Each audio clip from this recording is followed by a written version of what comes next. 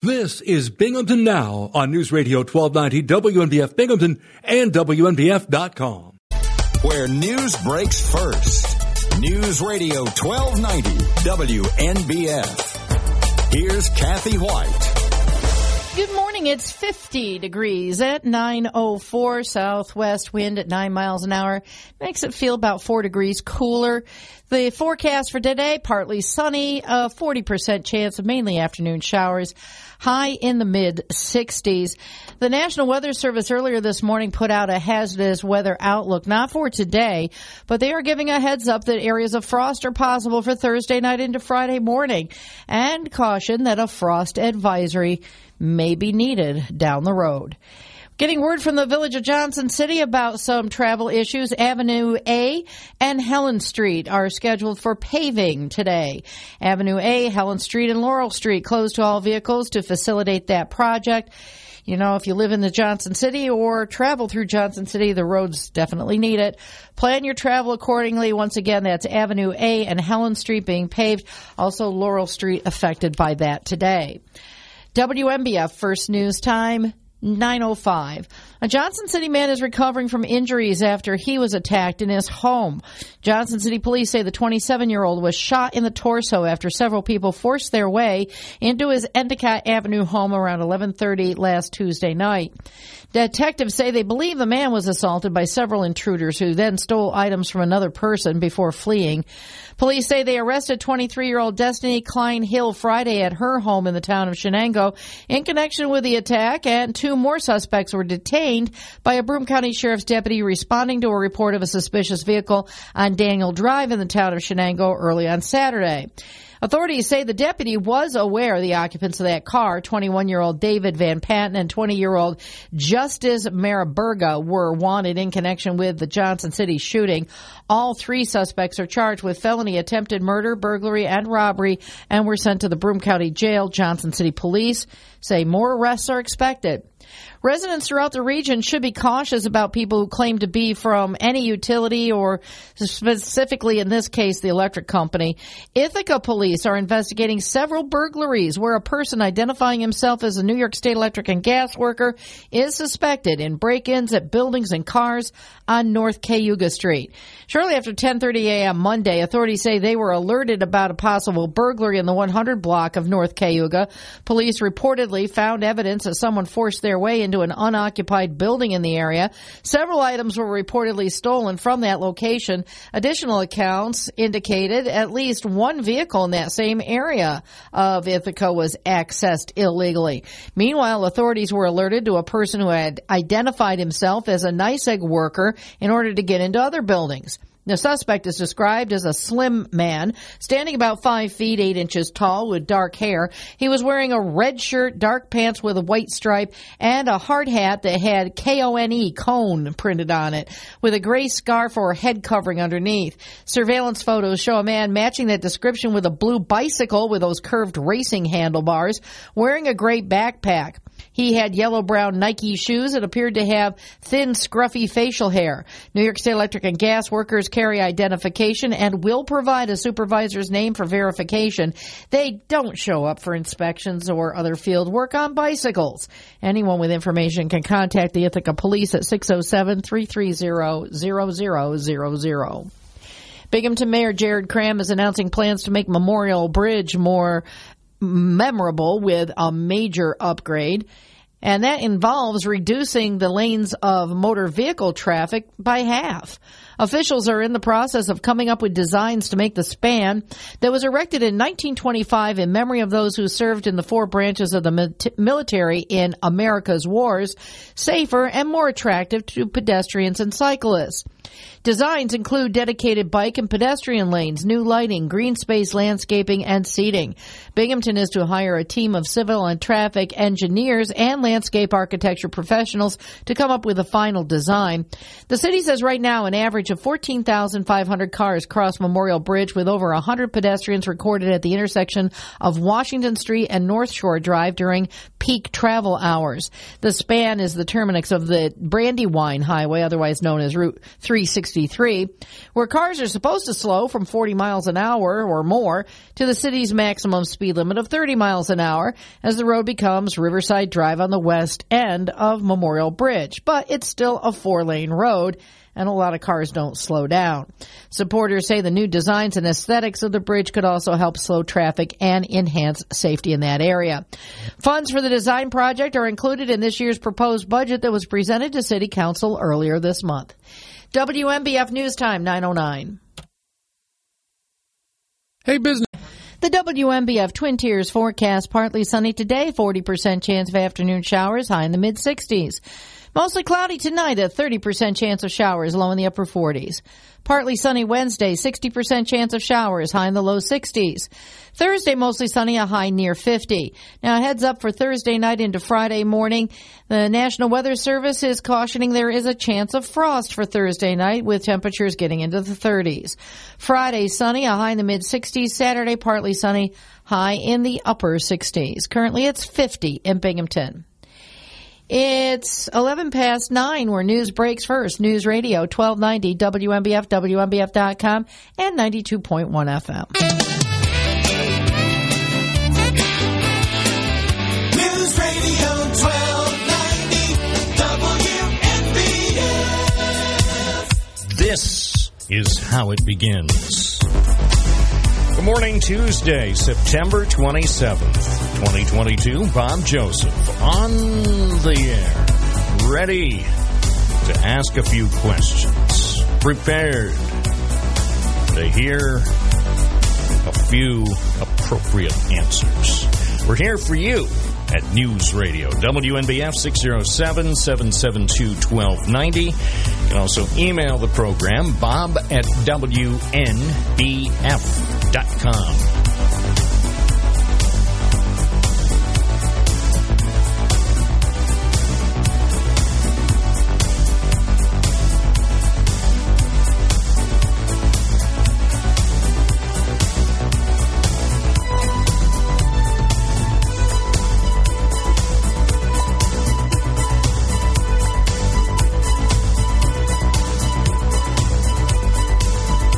And there is good news this morning because there are strong indications that inflation is continuing to trend down. Lower prices at the pump. Lower prices at the grocery store. Lower prices for everything you love. Anyway, that's what we're hoping for, and hopefully that trends will accelerate. The only thing I think we all are painfully looking forward to is the winter. We'll call it the winter of our discontent. Good news is the winter won't start for another 3 months, although heating season is sort of underway. Oh well. As far as how you're going to be able to afford to heat your home, I'm not really clear how that'll happen. I don't know. Maybe they'll have more programs to help people pay their heating bills this year, because it appears that is going to be necessary. Checking our favorite local news website with real local news for you, WNBF.com. Big local story. For some reason, there was a shooting in Johnson City. You never know what the real story is, why any thoughtful person would shoot at someone else, but evidently that's what happened in Johnson City, with a 27-year-old man being shot. His name hasn't been released. He was taken to Wilson Medical Center after a home invasion on Endicott Avenue. And according to the police, 3 people now are charged with attempted murder, including a 23-year-old woman from the town of Shenango. She was arrested at her home on Prescott Road. 2 other suspects were detained by a Broome County Sheriff's deputy who was aware that they were being sought in connection with last Tuesday's shooting in Johnson City. The sheriff's deputy was sent to check out a report of a suspicious vehicle on Daniel Drive in the town of Shenango. And it turns out the occupants of the vehicle, a 21-year-old person and a 20-year-old person, were taken into custody by village police officers and detectives. So all 3 of the suspects now have been charged with attempted murder, robbery, and burglary. So they were arraigned and sent to Broome County Jail. And Johnson City Police said more arrests are expected. You can see that story.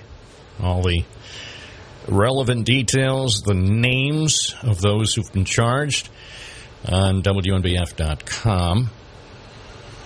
And we'll see. We'll provide further information about the home invasion. For some reason, they stole stuff. That's another thing that mystifies me. Why do people take stuff that doesn't belong to them?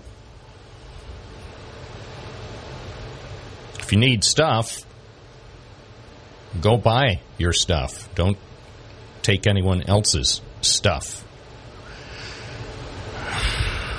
That's my game plan. Works for me, and it should work for others as well. You want stuff? Go work. Make some money and go buy the stuff. If you don't have enough money for the stuff you want, work harder or find a higher paying job, but don't steal. Also on WNBF.com, as we saunter through the local news stories.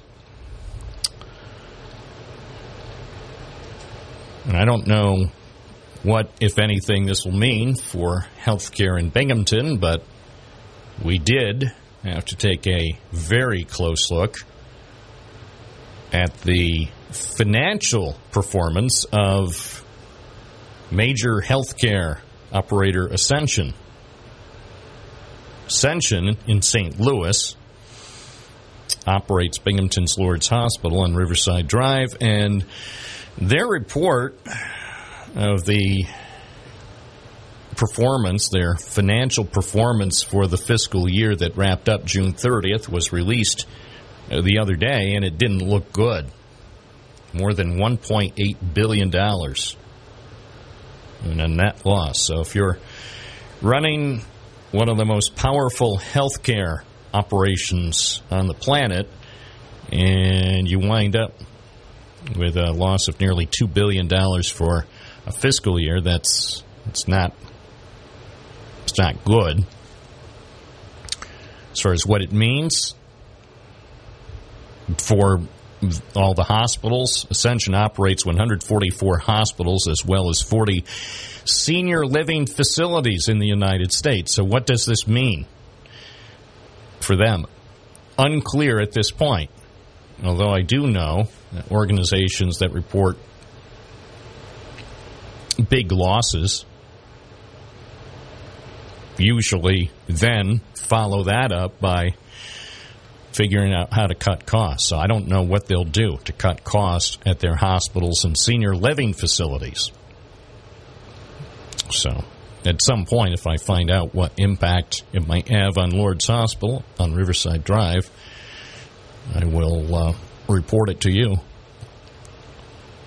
I have a special affinity for that place because that's where, for me, that's where things got started a few years back. So every time I drive by, I think, So that's where it really began.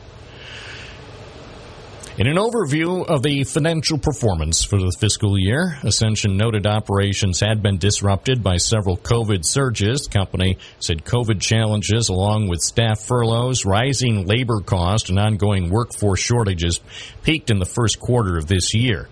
So this year started off rocky, and things started to get more stable, certainly in the spring as COVID cases died down.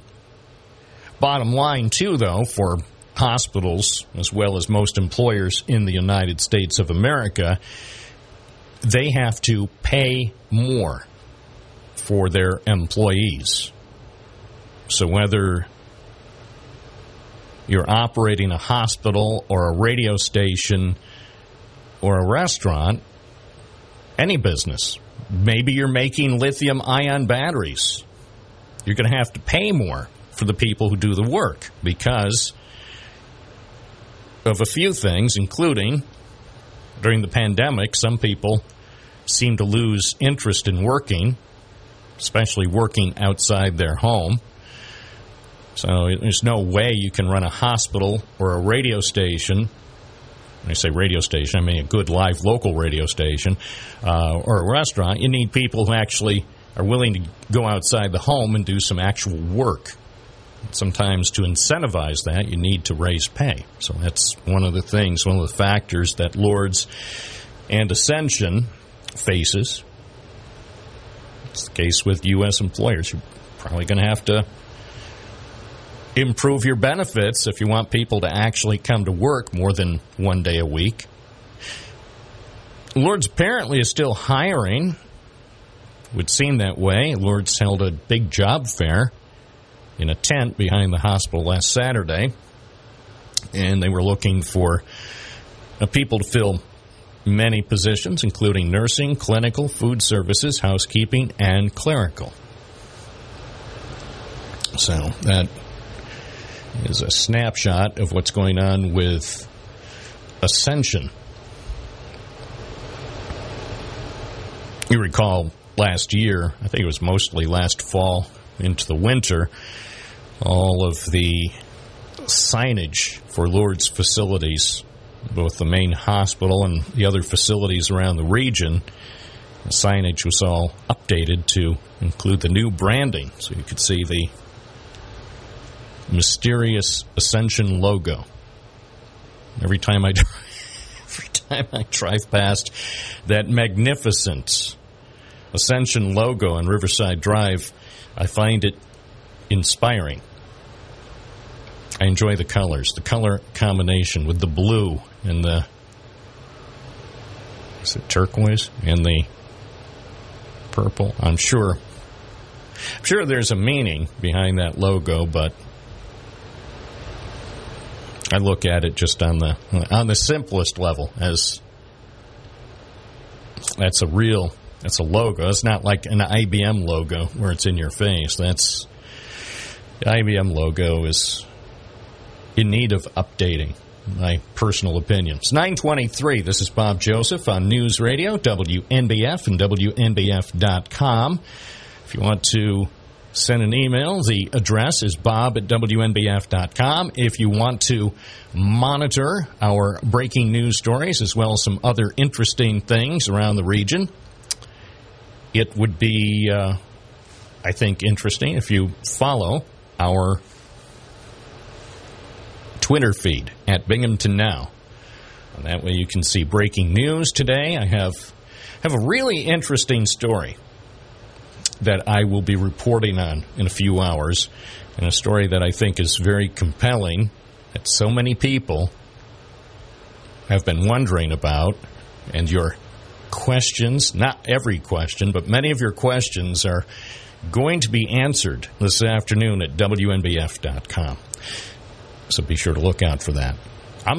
By the way, it's a good news story. Some people say, well, Bob, sometimes in the morning when you talk about a story you're reporting, sometimes it seems ominous and potentially like bad news. No, today, this particular story that I intend to work on, that I'm scheduled to work on this afternoon, as there are breaking news developments, it's actually a fascinating story and good news. So if you need a dose of good news, my opinion is look to WNBF.com sometime this afternoon, and you'll say, well, A, that's interesting, and B, that is good news. We're live and local. It's Tuesday. News Radio, WNBF, 1290 AM, 92.1 FM, and always available on your free WNBF app. Did you know that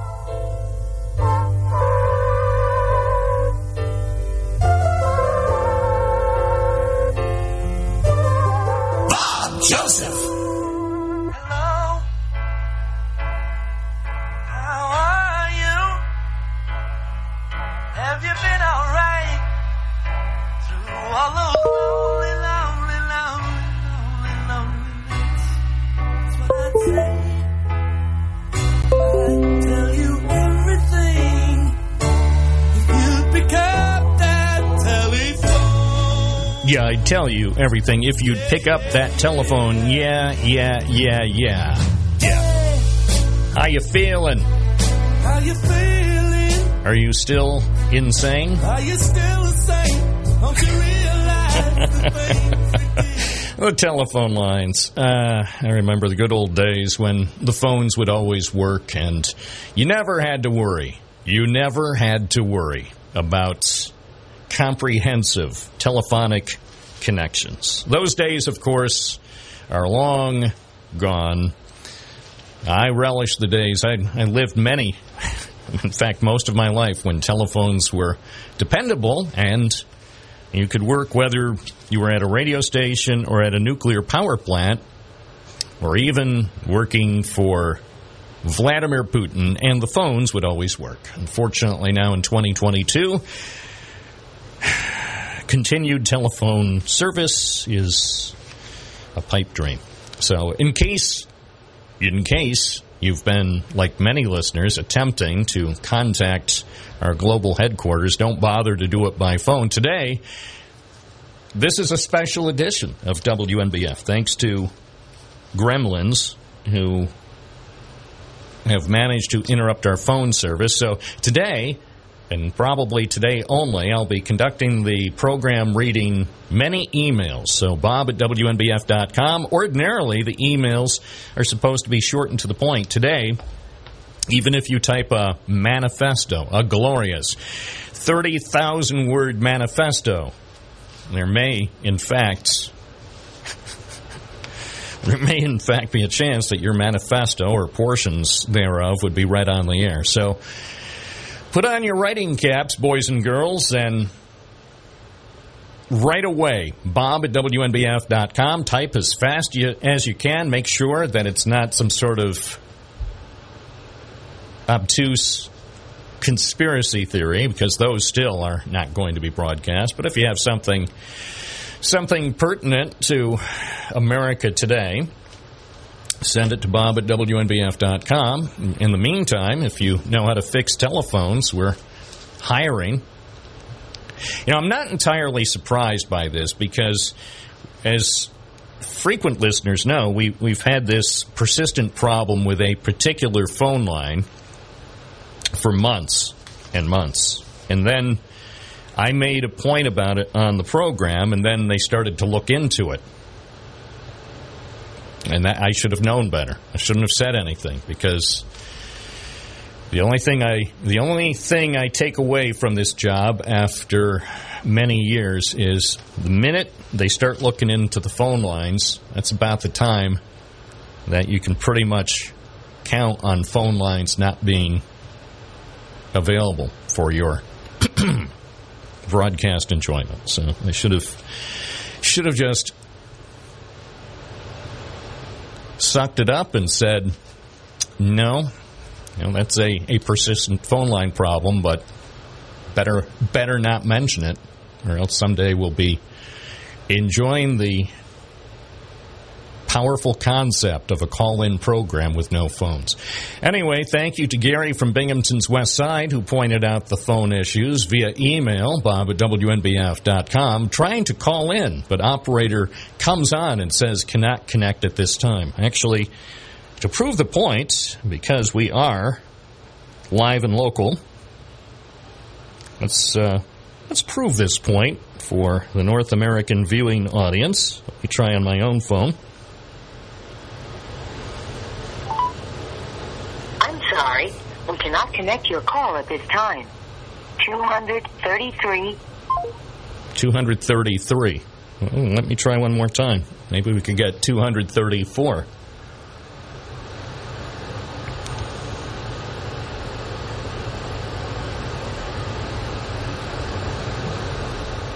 Now the operator refuses to cooperate. We'll wait for just a few more seconds to see if the call goes through. Remember, the Bowling for Dollars jackpot is now $4.29. If you know the correct amount, I'll pay it out of my own wallet. $4.29 if we call you for Bowling for Dollars. course not. Well, anyway, bottom line is thank you, Gary, for pointing this out. Also, John from Binghamton noted accurately your phone is not working. So thank you. So let me point out something, though. And I think this part is interesting.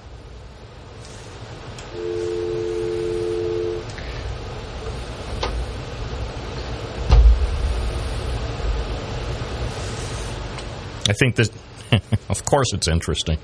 It's the only thing on WNBF. Oh, maybe it doesn't work. Hold on.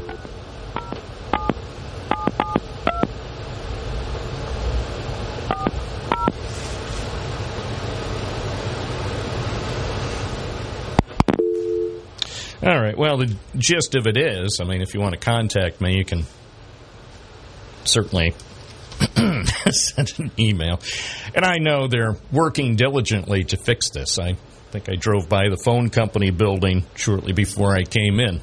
It looked like they were having a top-level powwow. Of course, in all honesty, I have no idea. No idea. Could be the phone company's issues, or it could be any one of a number of things. But again, in 2022, expecting...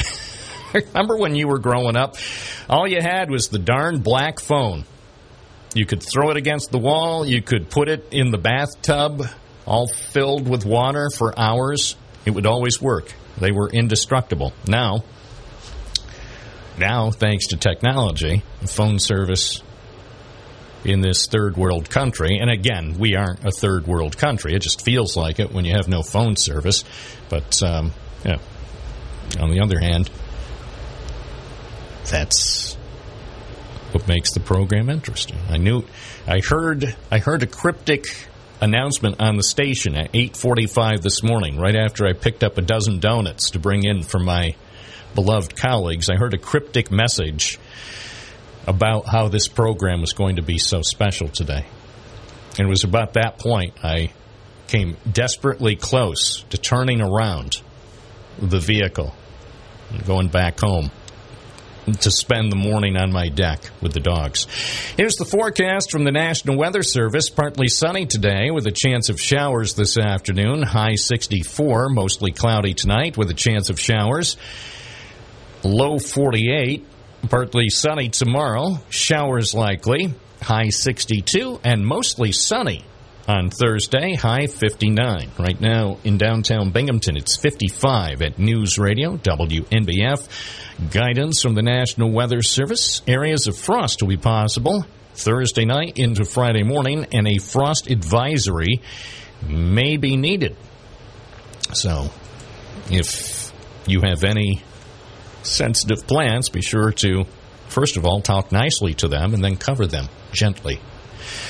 9:36 News Radio WNBF. Bob Joseph with you on a Tuesday morning. Thanks for joining us as we play telephone roulette. When will phone service be restored to the WNBF studios? Have to call Vegas to find out what the latest line is. Anyway, if you want to send a message, support, Bob at WNBF.com. Yes, we are broadcasting live on News Radio, WNBF 92.1 FM, 1290 AM, and, of course, streaming on WNBF.com. Where news breaks first. News Radio 1290, WNBF. So it starts recording?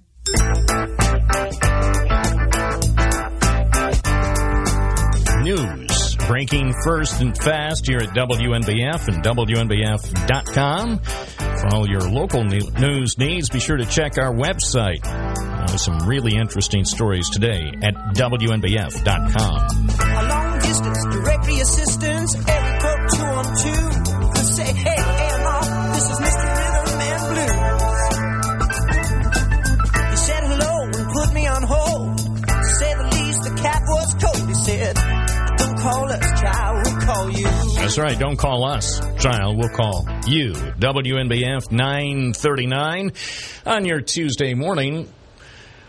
Everyone talks about cars, but only a few people really know the business, the real car business. And the Miller Auto Team on the Vestal Parkway. They know the car business because they've been in it for decades. They've been serving you and your friends and neighbors in the Binghamton area for a long time to come. Miller Motors, there for you today and, of course, there for you tomorrow. If you want a new Hyundai, a new Honda, or perhaps a previously owned vehicle, go to Miller Motors, 4455 Vestal Parkway East, directly across from Binghamton University.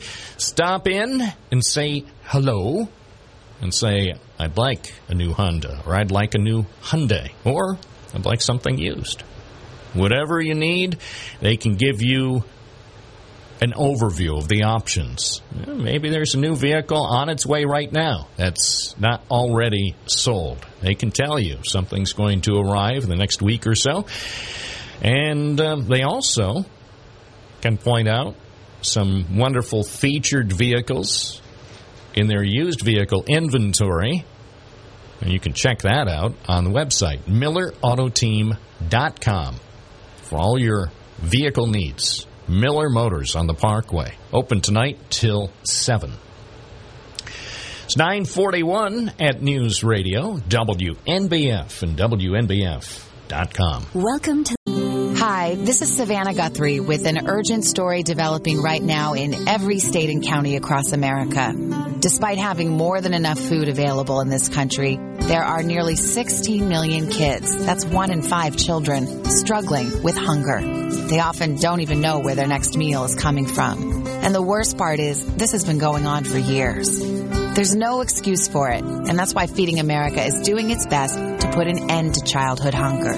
As a nationwide network of food banks, Feeding America engages local communities in solving hunger by collecting surplus food, giving hope to hungry kids and their families all across our nation. But they need your help. Join me in supporting Feeding America and your local food bank. You can start by going to feedingamerica.org to learn more. Together, we can solve hunger. Together, we're Feeding America. A message from Feeding America and the Ad Council.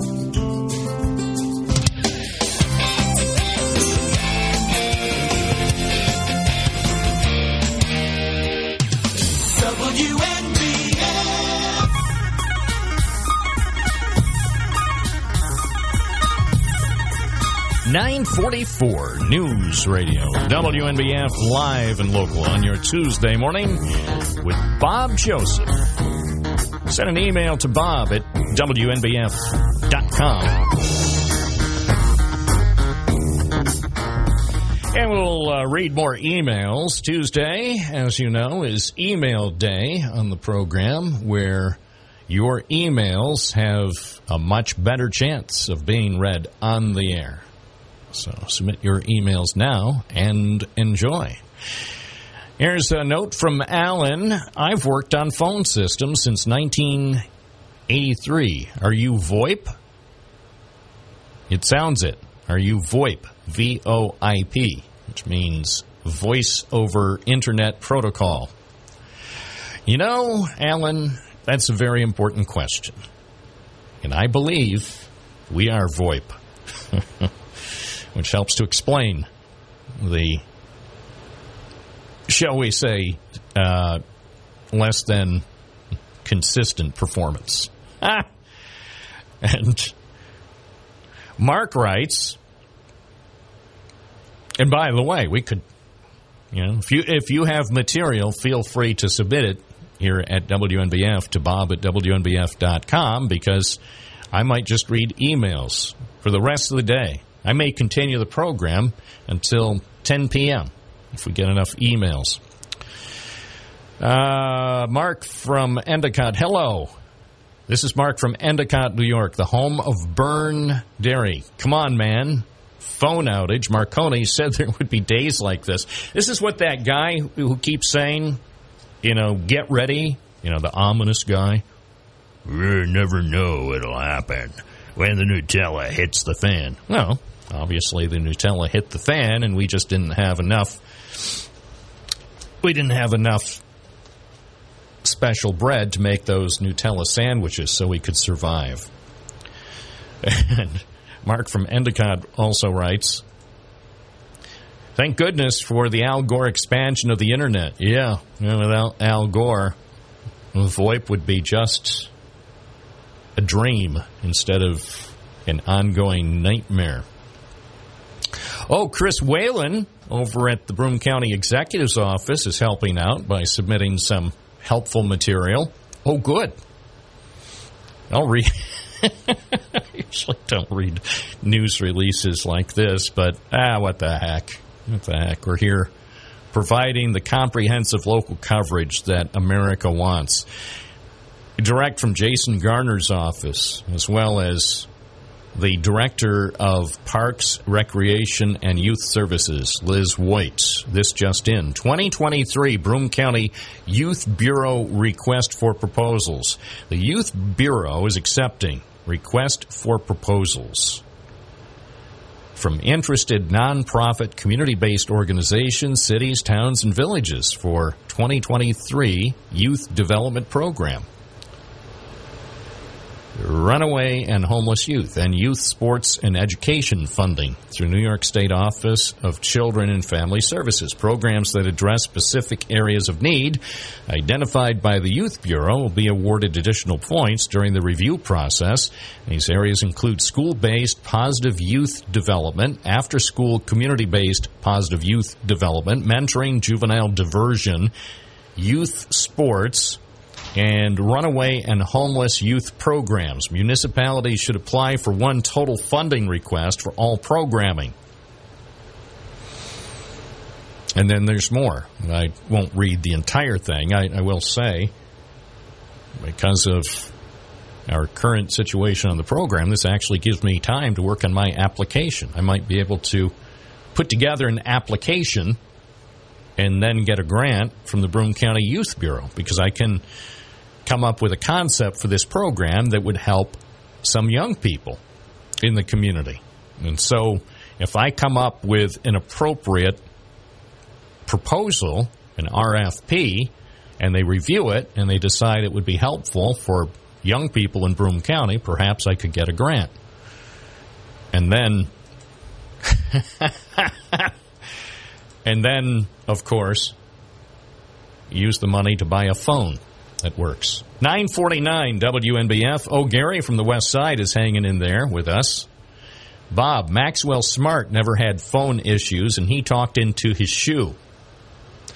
That is true, Gary. I remember that show. I was always amazed that a shoe phone could work so well, and now that we look back on those episodes decades later, it's amazing. Even though he was always walking on his phone, miraculously, it always works.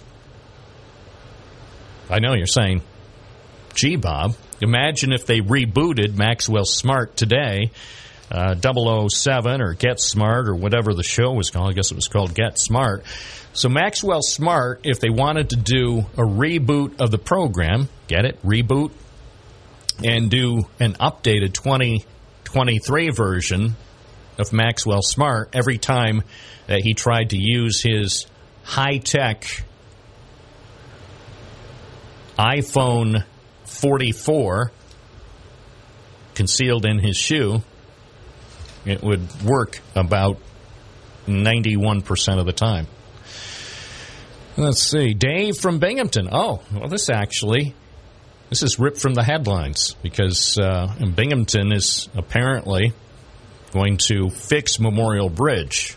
And in my opinion, about time. I thought they were going to fix not just Memorial Bridge, but also Route 363, put in some roundabouts, but I guess they're not ready to roll that out yet. But they do have a plan to fix Memorial Bridge, and I say not a moment too soon.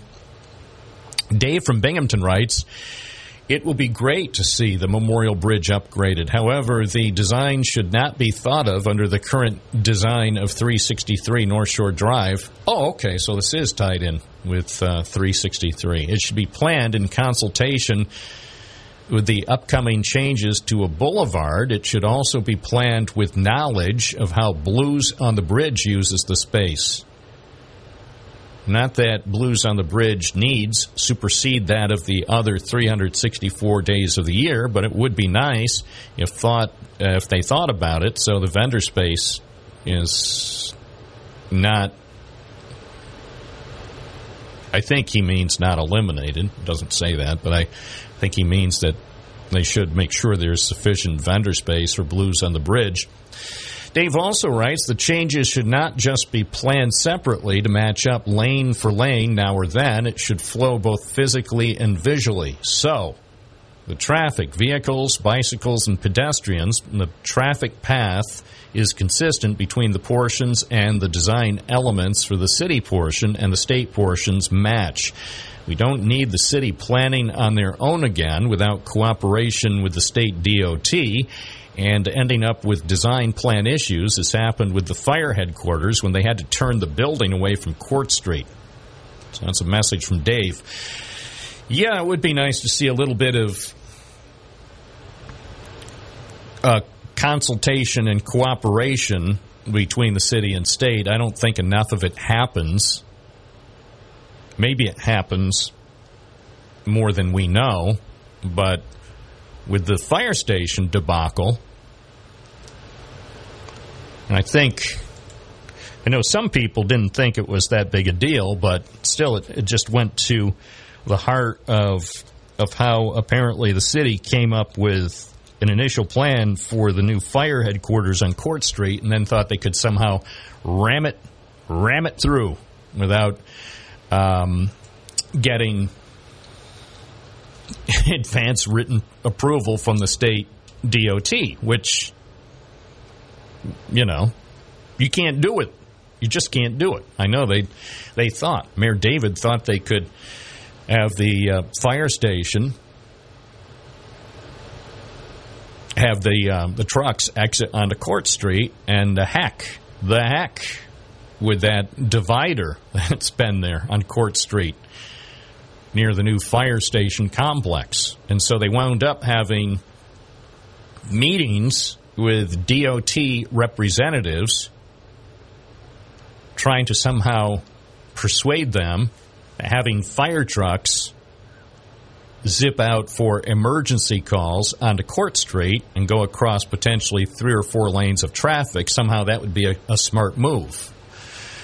And as we reported, going back a year or a year and a half ago, the DOT would have none of that. The DOT, which controls that part of Court Street, basically told the city, no, you're not going to build a fire station and have fire trucks or ambulances or med vehicles zipping out onto Court Street, creating potential chaos and possible danger.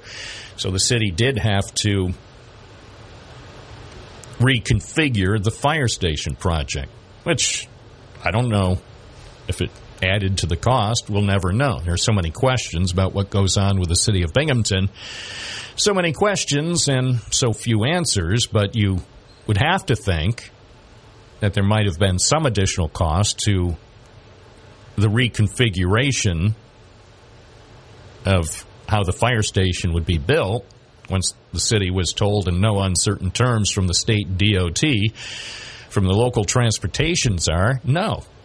No means no. We're not going to allow these fire vehicles out onto Court Street, creating potential mayhem.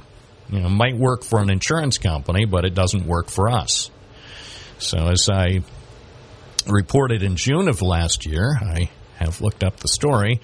The headline was, fire trucks won't exit onto Court Street from new headquarters. And the lead said a request for that Court Street median to be removed for the Binghamton Fire Station project was rejected by state transportation officials.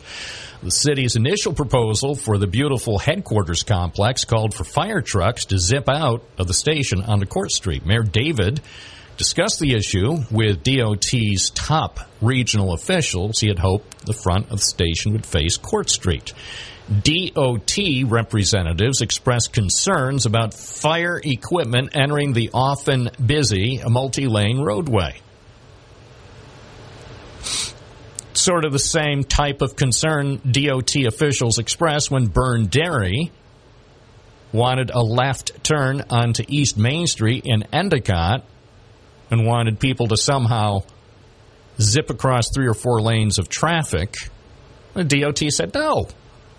No means no. So, speaking on this program, in the day when mayors did speak on this program, Rich David said it seemed that allowing trucks to use Pine Street to enter the station and Court Street to exit made the most sense. Yes, it would seem that way. But after safety issues were raised by the DOT, plans were adjusted, so fire apparatus will exit onto Chapman Street.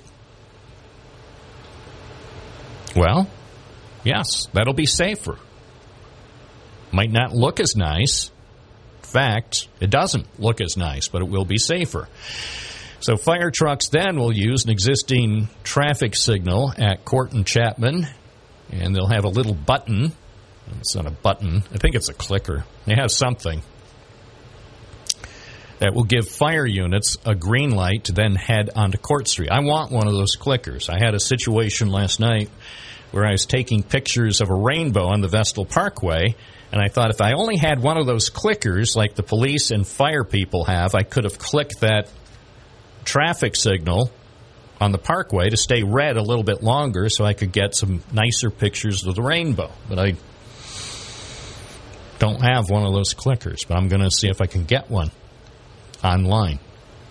So anyway, the fire station. I guess the fire station will be done soon, but I guess we'll know when they hold a photo op. The photo op. Here's another email, and this is from Jesse in Owego, who is more than familiar with how phones used to work back in the day when phone service was reliable, back in the 70s. At this point, it's looking like Dick Tracy's TV phone is more dependable, Bob. Never seen that coming. Yeah, and that is the bottom line. Some sort of Dick Tracy megaphone would work better than the phones that we have. But again, who knows what the cause is? I certainly am not equipped. We are unable to complete your call at this time.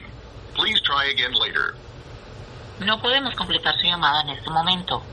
Por favor, intente de nuevo más tarde. Message 12201CL. Well, we're up to 201CL if you're scoring at home. And remember, next hour I'll launch my pledge drive. I'm going to raise $200 to buy a phone. Oh, wait, no, the phone I want costs $1,200. So next hour I will work to raise $1,200. Of course, you'll have to make your pledges via the internet to Bob at WNBF.com. It's 10 o'clock. More fun to come here on WNBF Binghamton.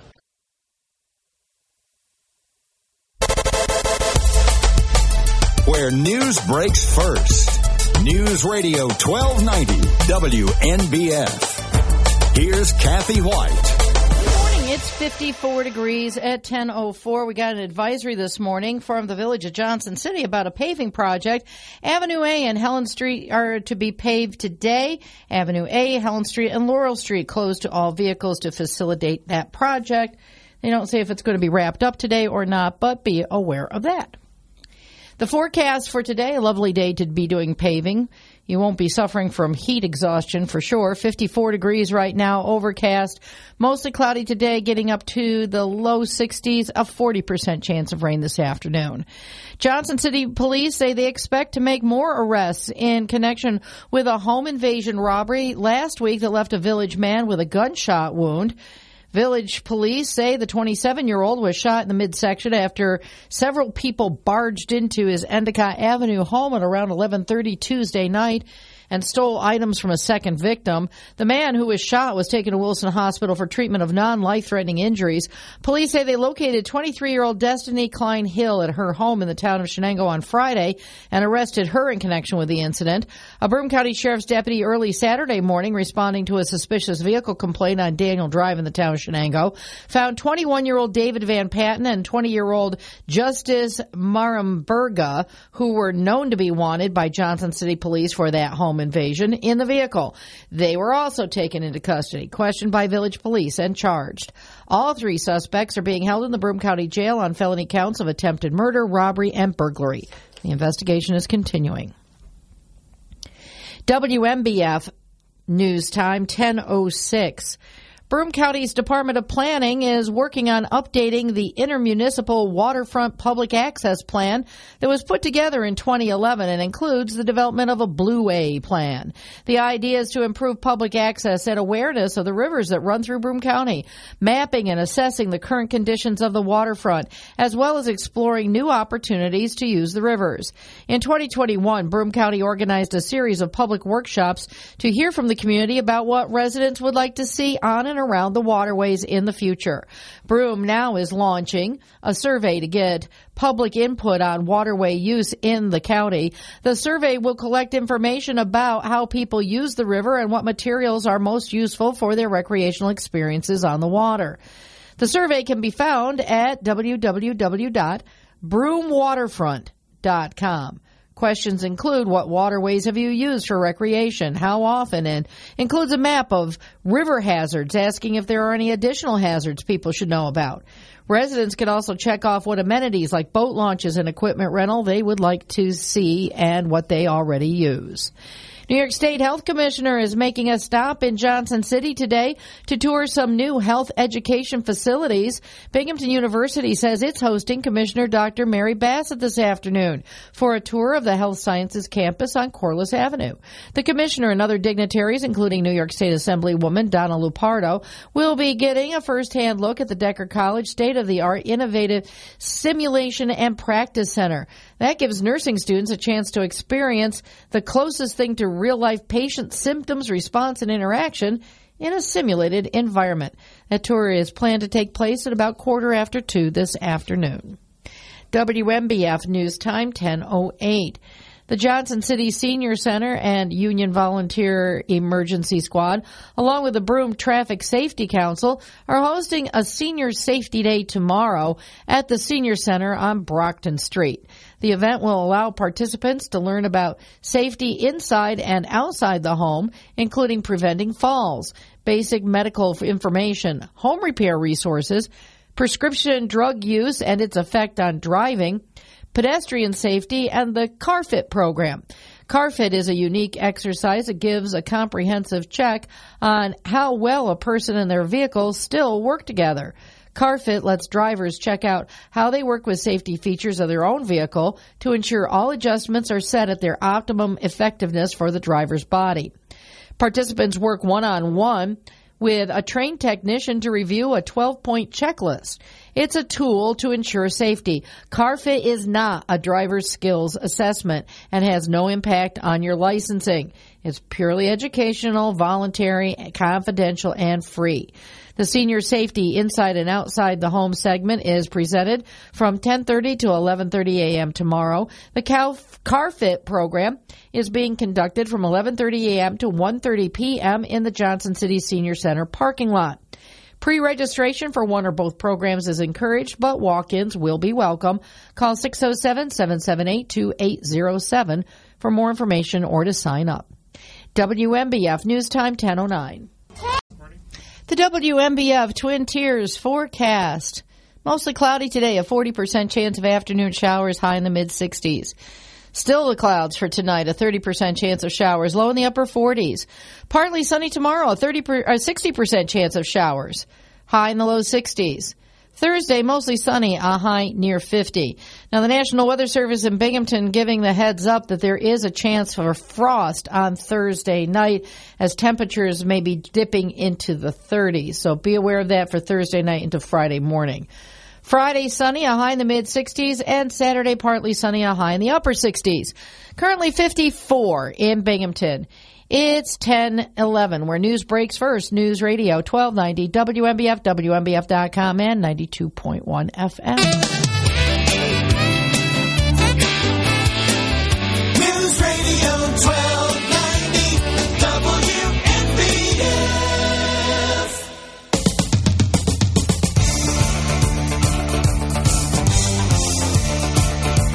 Tuesday morning with Bob Joseph, live and local on News Radio, WNBF, 92.1 FM, 1290 AM, streaming live at WNBF.com.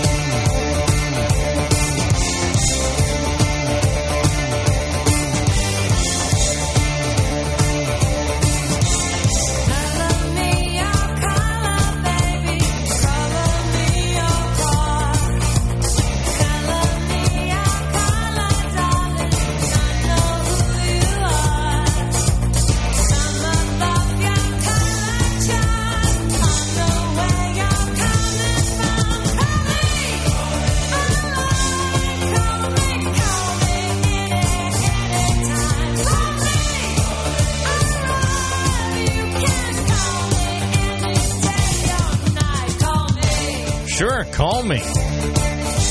Or send an email to bob at WNBF.com. It's Tuesday morning, and we have so much to talk about, including something special that's coming up on Saturday in Endicott. I have a preview of the next Cider Mill Stage presentation, so don't touch that dial. Live and local.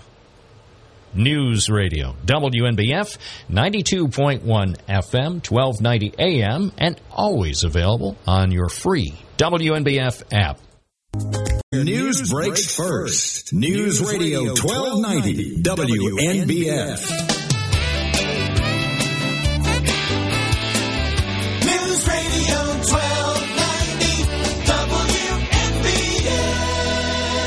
10:16 at WNBF and WNBF.com. This Saturday evening, people will be having some fun, some entertainment at the Cider Mill Stage on Nanticoke Avenue in Endicott with Peaches and Crime.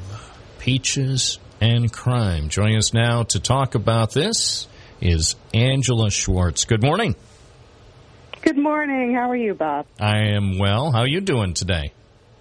Oh, I'm doing great and getting excited for our show this weekend. I imagine. Actually, I was just over at the venue this morning, not to take a look at the Cider Mill Stage per se, where the presentation will be made, but I had to pick up some donuts for my colleagues over next door at the cider mill, and of course that place is always booming 7 days a week. But it's great to have something really special and entertaining coming up this Saturday night.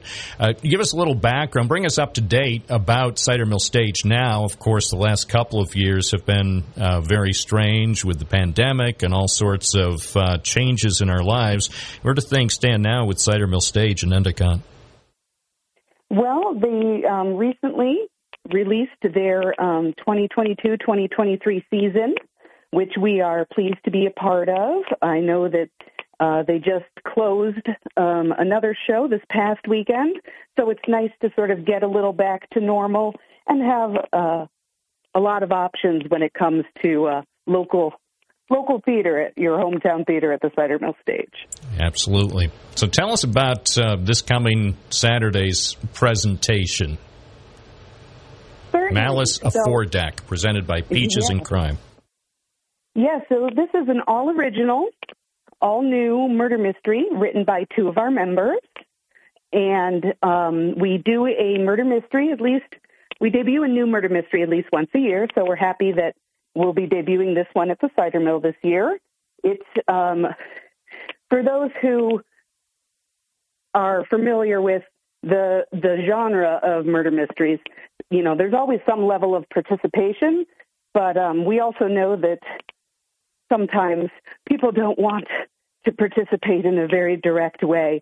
You know, we get some introverts that don't want to engage or have to play a part. And that's one of the things that's really unique about our show is it is a self-contained play, but it's what we call a you decide homicide. And the joke of that is there are a few key scenes where we stop the action, everything freezes, and we poll the audience with an A or B scenario to say, would you like this to happen next, or would you like that to happen next? So they get to be involved without needing to play a part, per se. So in that way, it's different than other murder mysteries that people may have seen. But it's very funny, and it's always fun to start out the Halloween season with some mystery. Tell me about those who wrote this. Malice Aforethought, a You Decide homicide. Who are the creative geniuses behind this? Well, our two gentlemen, Charles Berman and Daniel Schwartz, are the authors. While they participate with the group, they're not in the band per se. Daniel acts as our master of ceremonies, which gives us a nice old-timey feel. And similarly, when we do vaudeville-style shows, we bring Charles in as well to act as the comedic foil to Daniel as the straight man MC. So they are very skilled writers and actors, and we're so happy that they're part of our group. I like the concept that it sort of harkens back to yesteryear, that type of thing that perhaps many people in 2022 can only imagine how things were so different than they are today. It's true. That's one of the things that Peaches and Crime prides itself on, is that we try to transport the audience back in time to the type of entertainment that isn't really common these days, from vaudeville. And then this particular play is actually modeled after the old mystery pulp fiction books, as well as the radio dramas back during the golden age of radio. So it's all set up like we're pretending to do a live broadcast that the audience gets to witness the production of. I'm fascinated by the concept. One of my best friends, his dad, who is no longer with us, but his dad used to work at the radio station WOR in New York City, and he did a lot of the sound effects for some of those live radio plays that were broadcast not just in New York City but across the country, and he used to tell us a lot of interesting stories. In fact, sometimes he would come up from his home in Queens to do demonstrations here in Broome and Tioga counties for kids to show demonstrate for them a little bit of the background of how radio entertainment was done in previous decades. And I was always fascinated by what he was able to share, how he spent the early part of his career at WOR in New York City. That's fascinating. I know that I've always loved to see the old pictures of I'm not sure if they go by Foley or Foley artists doing the sound effects in real time, and how that, went so far to creating and setting the scene and helping bringing the action into the living rooms of the listeners. Yeah, those Foley artists were extremely talented, and I know even today, if you find some of the recordings of the old radio theater dramas from so many decades ago, sometimes you listen to them, you close your eyes and you listen, and I find some of them far more compelling and entertaining than some major motion pictures that you might go to see in the theater, because it's sort of, as I still describe radio to an extent, it's still a theater of the mind, and the fact that it's even without the technology that we have today, people really manage to be entertained. And I imagine a lot of the people, the performers, find this fascinating, even though they're sort of replicating things that happened even before they were born. Yes, it's truly a unique experience, and it's sort of a shame that we've gotten away from that to an extent, and that's why we try to revive some of those older forms of entertainment for today's audiences with what we do at Peaches and Crime. So if people want to obtain tickets ahead of time before Saturday evening's performance at Cider Mill Stage in Endicott, how can they get tickets? Well, they can visit cidermillstage.com, where tickets are available online, or the phone number is 607-321-9630. I do recommend buying in advance, as there are still seats available, but they have been going fast these last few days. Okay, and I'll invite you to give that website address and also the phone number again in case people weren't prepared to jot that down. Again, the website? Certainly. And that's cidermillstage.com. And the phone number is 607-321-9630. Peaches and Crime presenting Malice Afordeck at Cider Mill Stage on Nanticoke Avenue in Endicott, Saturday evening at 7:30. Angela Schwartz, thank you so much for being with us on WNBF. 10:25 at News Radio, WNBF and WNBF.com. Bob Joseph with you on your Tuesday morning. Looking for News Radio 1290 WNBF.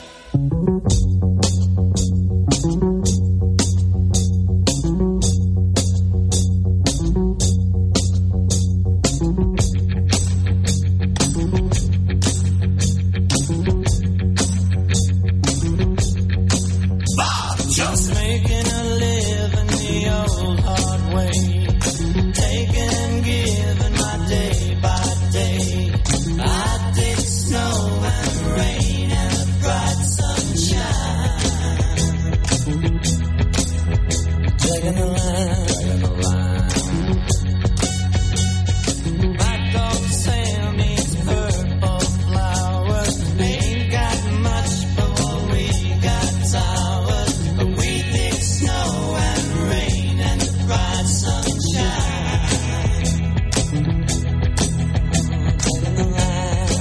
10:28 at News Radio, WNBF, WNBF.com with Bob Joseph. Taking a look at our forecast for today, definitely feels autumnal, as in fall-like. There's definitely a chill in the air. Mostly cloudy today with a chance of showers this afternoon. High 61, cloudy tonight, a few showers likely. Then it'll gradually become partly cloudy overnight, low 48, partly sunny tomorrow with showers likely, high 62, and mostly sunny Thursday, high 59. Right now in downtown Binghamton, it's 55 at News Radio, WNBF and WNBF.com. We do have a little bit of guidance for later in the week from the National Weather Service. If you have sensitive plants or insensitive plants that still could be affected by frost, there will be areas of frost possible Thursday night into Friday morning. The National Weather Service says a frost advisory could be issued depending on the circumstances. So just keep that in mind if you have something that could be adversely affected by frost. Right now it's 55 in downtown Binghamton at News Radio, WNBF, WNBF.com. And as we talked earlier about the financial situation regarding Ascension, the operator of Lourdes Hospital on Riverside Drive, we're getting some response about the report. The financial report certainly didn't look good when it came out the other day. Ascension reporting $1.8 billion in terms of an annual loss for the fiscal year that ended June 30th. And there are multiple reasons, lots of reasons, and if you really want to drill down on their explanation, you can find the long, gory details posted online at Ascension's website. It's fascinating and yet complicated. Let's face it, the healthcare industry is no longer as simple as it once was. And certainly that's true for these big-time operators. And Ascension is one of the biggest-time operators in healthcare. So they're operating Lord's Hospital now. And with that kind of loss, that doesn't bode well. All I know is when businesses lose money, and let's face it, hospitals are a business, call them non-profit or not-for-profit, they're still businesses. So they need revenue to keep things going. So some responses here. One response, Jeff from Binghamton wrote on Twitter, it would be nice to drill down on that loss to determine what are cash and what are non-cash items. In other words, what are losses directly from operations. It has been standard practice for large corporations to stuff all losses, even non-cash, into one bad year. So, I wish the newspaper business editor would assign that story. That would be a great piece for the front page of the Press and Sun Bulletin on Sunday, to closely examine the finances of Ascension, which operates Lourdes Hospital, and then I could do a multi-part series examining the finances of all the hospitals here in our area. The southern tier of New York and northeastern Pennsylvania. They could do at least a 3-part series, maybe a 4-part series, and run it in the Sunday Press and Sun Bulletin starting this Sunday. That would be useful to get a comprehensive report on what's going on in the world of healthcare. But I'm not expecting it. It's 10:33 at News Radio, WNBF, WNBF.com. Of course, also on the website. Still haven't heard anything new about who will set up a new restaurant here on Court Street where Dos Rios Cantina had been located. I will say I'm cautiously optimistic about the future of the location. I believe that it should be an attractive location, so if you know someone with any sort of restaurant experience, you might want to let her know that site is available, 4,000 square feet. And when they were setting it up just over 4 years ago, I did cover the story. It was fascinating to see how this new restaurant, Dos Rios, materialized. So much work and attention to detail went into it as far as designing a menu, designing the venue, and it was one of the more fascinating stories to cover. And just the way they laid out the place and even set up the kitchen. I remember being in there, I think in around June 2018, when they were just setting up the kitchen and doing some dry runs of the operation before the place actually opened up. So it would seem with the kitchen equipment, I think, still intact, they're billing this as a turnkey operation. So if you have $9,000 a month, you could set up your restaurant. Personally, I don't have $9,000 a month. If I did, I would set up my restaurant right there because I love the location. And plus, at that location, it would be easy for me to keep an eye on things. I could, during the news breaks or during a commercial break, I could run across the street to see what's going on at my restaurant. But fortunately, because of a lack of $9,000 a month, I cannot set up a new restaurant at this time. But anyway, we have that on the website, WNBF.com. We'll continue to follow that. Still waiting to see what materializes with plate readers, as we reported a few days ago. And it was Endicott Mayor Linda Jackson on this program who mentioned that the village is considering plate readers Hasn't been approved yet, but they are looking into it. And I know the Endicott Police Chief Patrick Gary is reviewing the options. So we'll see. I'm still mystified about the lack of information that the city of Binghamton puts out on their plate readers. Now, I understand you can't put out a report and say, okay, these plate readers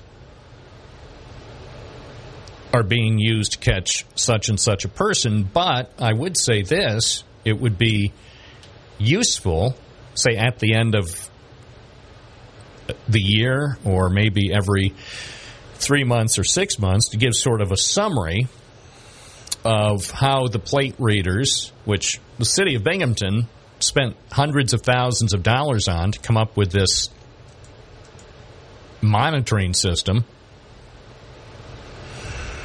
So people are doing all the monitoring. Every time you enter or leave Binghamton, they have a record of it. So if you go shopping at Boscov's, they know that you came from Johnson City into Binghamton over on Main Street, over on Clinton Street, or wherever. They know. And do they provide any information about how these plate readers are working? Of course not. It's interesting to me. The city residents, taxpayers, spent hundreds of thousands of dollars for the plate readers a few years ago. And I think since they were installed, I am under the impression the city gave one update. I think. I know I occasionally spoke with Mayor David about the plate readers on the program, and the responses always were, well, we can't really talk much about that because, you know, it's too sensitive.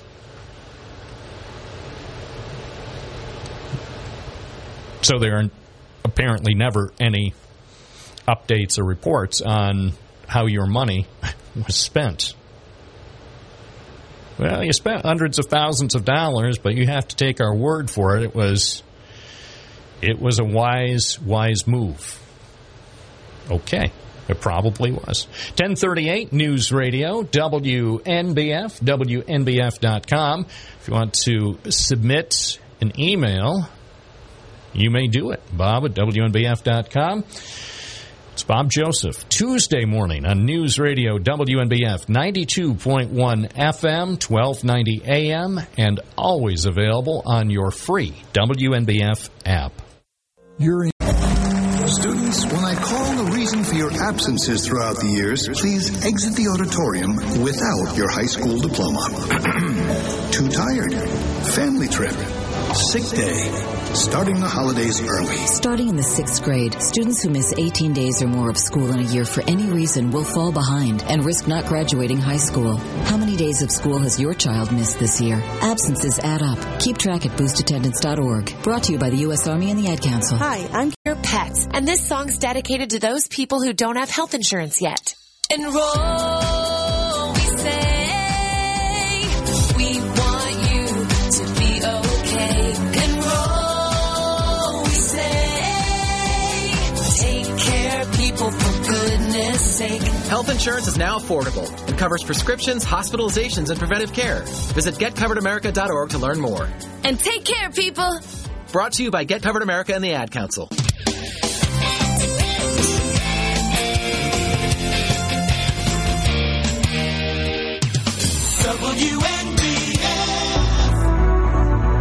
It's 10:42 on a Tuesday morning, live and local. Bob Joseph on News Radio, WNBF and WNBF.com.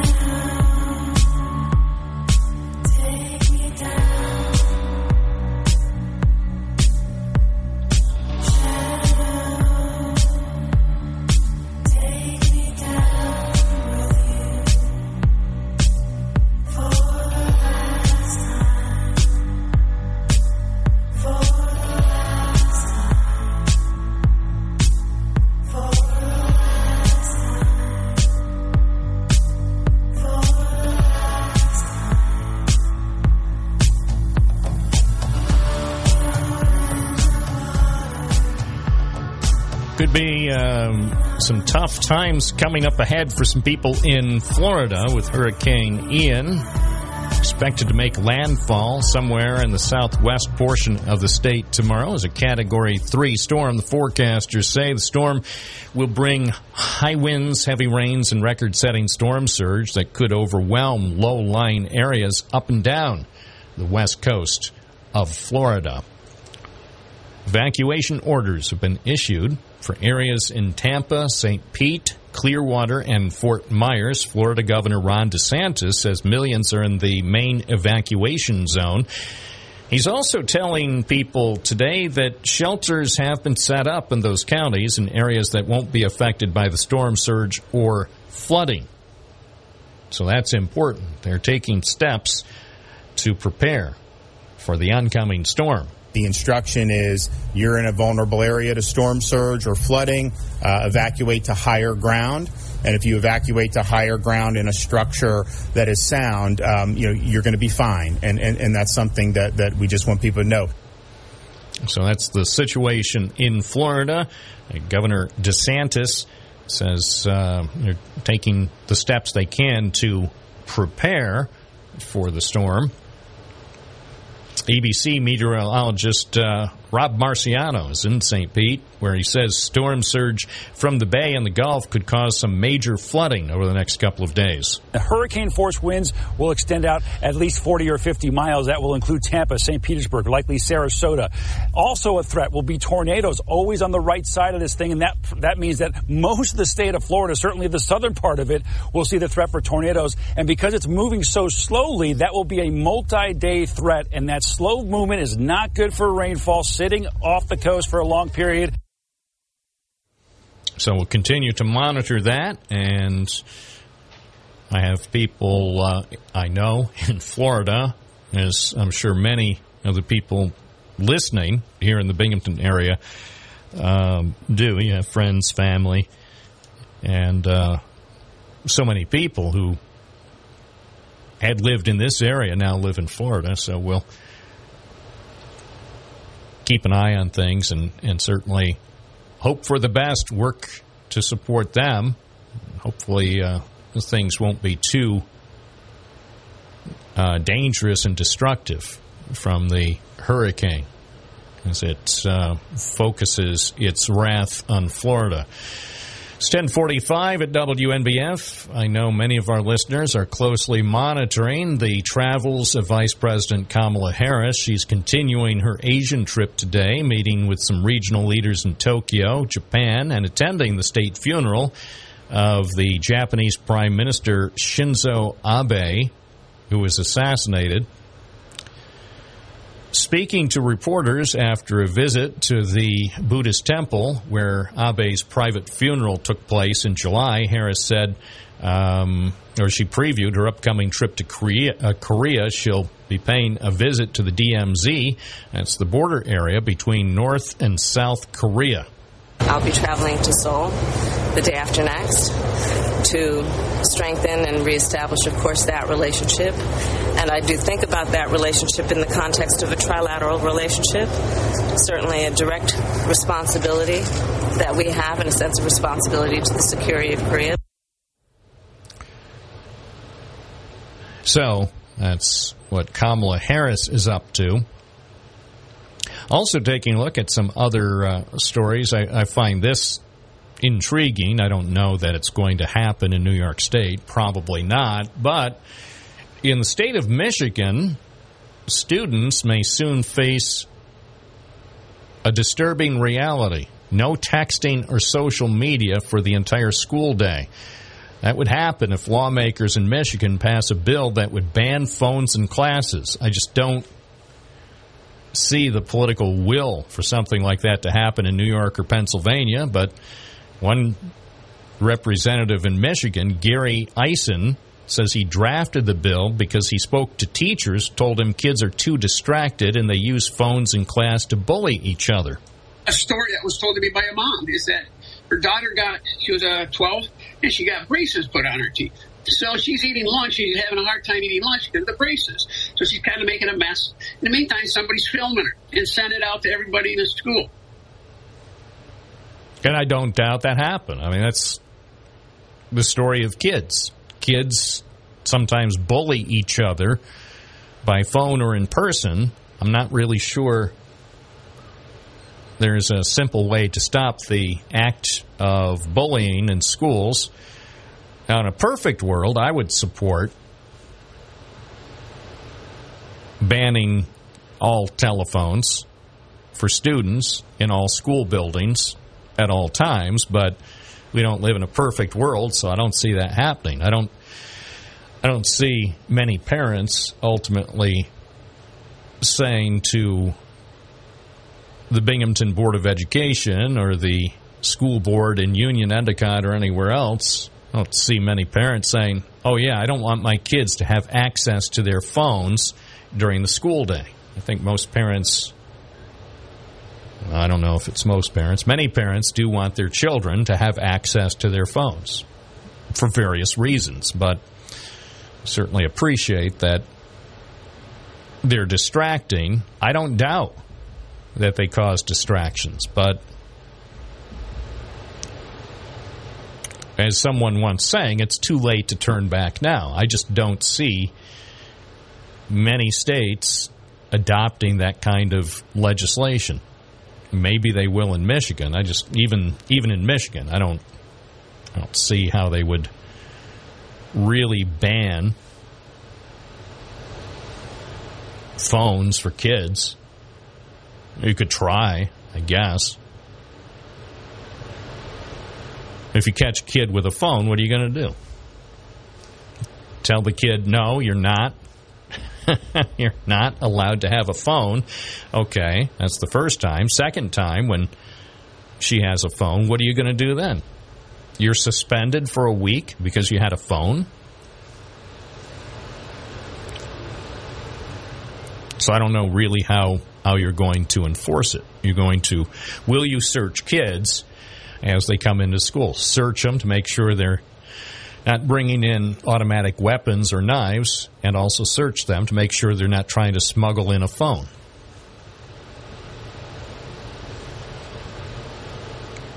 I don't know what you would do then. You would be stuck. You'd be totally stuck. You'd have no time to actually teach the kids anything. It's 10:50. This is News Radio, WNBF, WNBF.com. I'm Bob Joseph. Ladies and gentlemen, we're back live at the National Butt Out Finals. A.J. Langer is all fired up. And there he goes. It's out. He put his butt out in 2.6 seconds. Lori is with A.J. Lori? AJ, how did you get your butt out so quick? Well, I learned the hard way. I burned the house down. If you smoke, put it out. All the way. Every time. Smoking is the #1 cause of preventable home fire deaths. Check out usfa.dhs.gov/smoking. A message from the U.S. Fire Administration and firefighters everywhere. I got smart about mortgages. Now it's my house I go home to. I got smart about credit cards. Now paper or plastic has a whole new meaning. When it comes to your money, whatever you want to get smart about, you can find it at smartaboutmoney.org. Smartaboutmoney.org is a free online resource from the National Endowment for Financial Education. We're an independent nonprofit foundation dedicated to helping people just like you get sound information about money. Smartaboutmoney.org. It's the easy place to start when you want to get smart. Hey, there he is. How's it going? I'm having a stroke. Are you going to shake my hand or what? I'm having a stroke. Wow, you're not even moving your arm. I'm having a stroke. Are you okay? I'm having a stroke. Your face looks weird too. I'm having a stroke.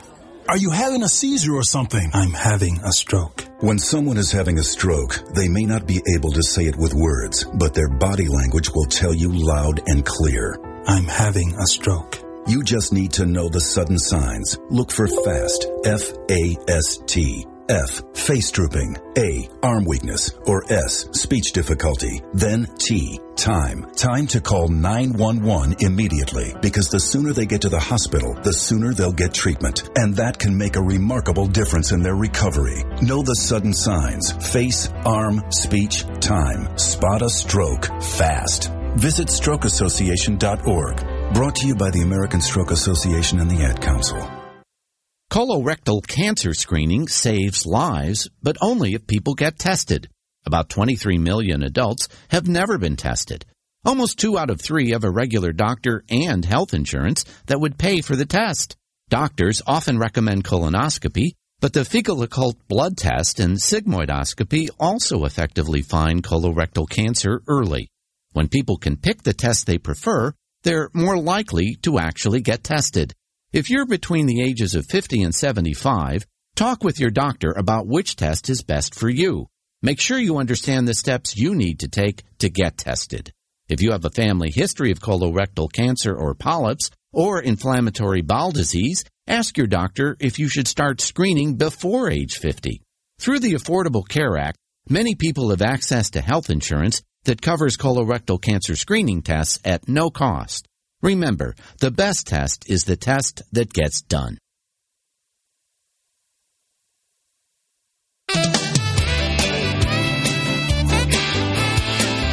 News Radio 1290 WNBF.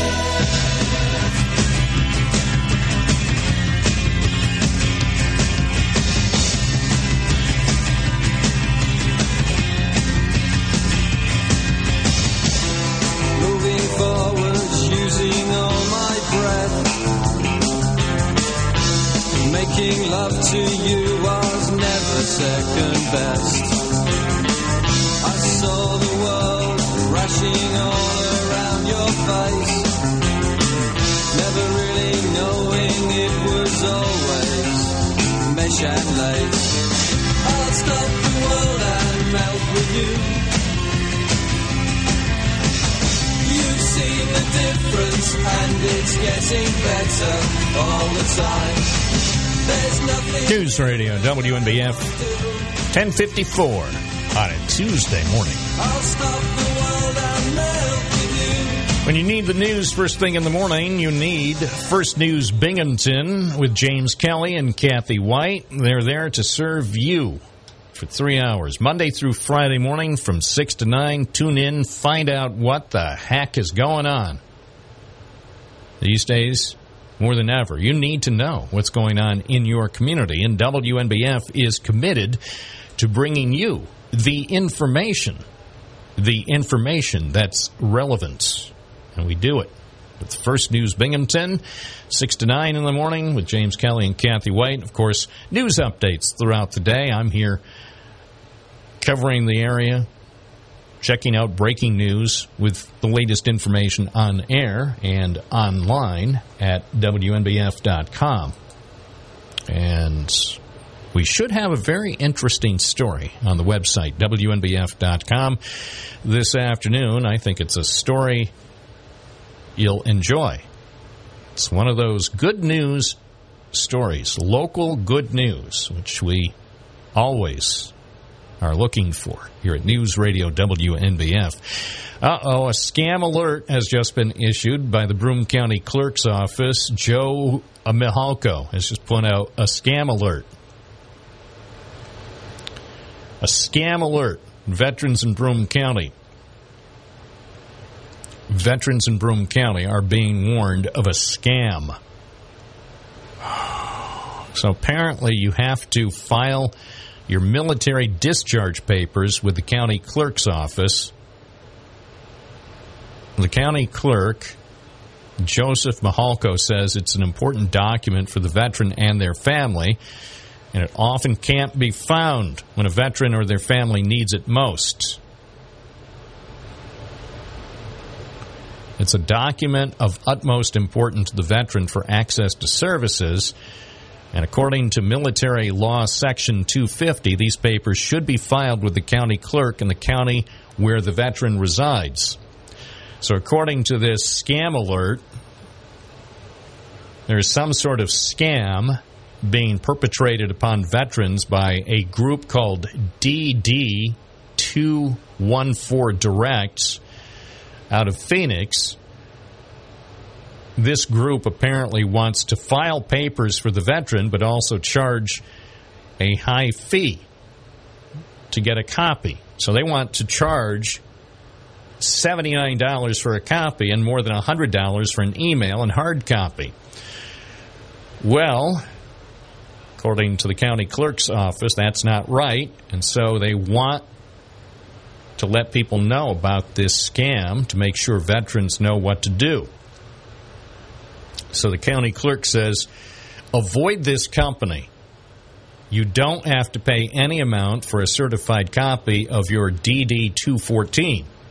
It's also free to file. You have to be a pretty, I was going to say something highly critical of the scammers, but I don't know them. Maybe they need the money for something legitimate, but anyway, it sounds as though what they're doing is probably illegal and certainly sounds unethical. According to this scam alert from the county clerk's office, when a veteran files his or her military discharge papers with the county clerk's office, the original papers are always returned. A free certified copy will be provided to the veteran in person at any time. There's no reason to pay outlandish fees for these records.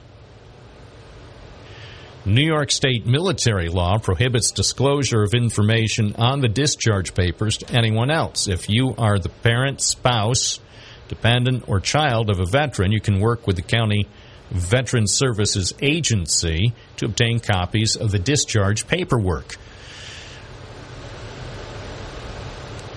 And according to the county clerk's office, once you file your discharge papers, you're eligible for the Veterans Discount Program, and that allows discounts at some local businesses. And there's information about Broome County's Veterans Discount Program online at gobroomcounty.com.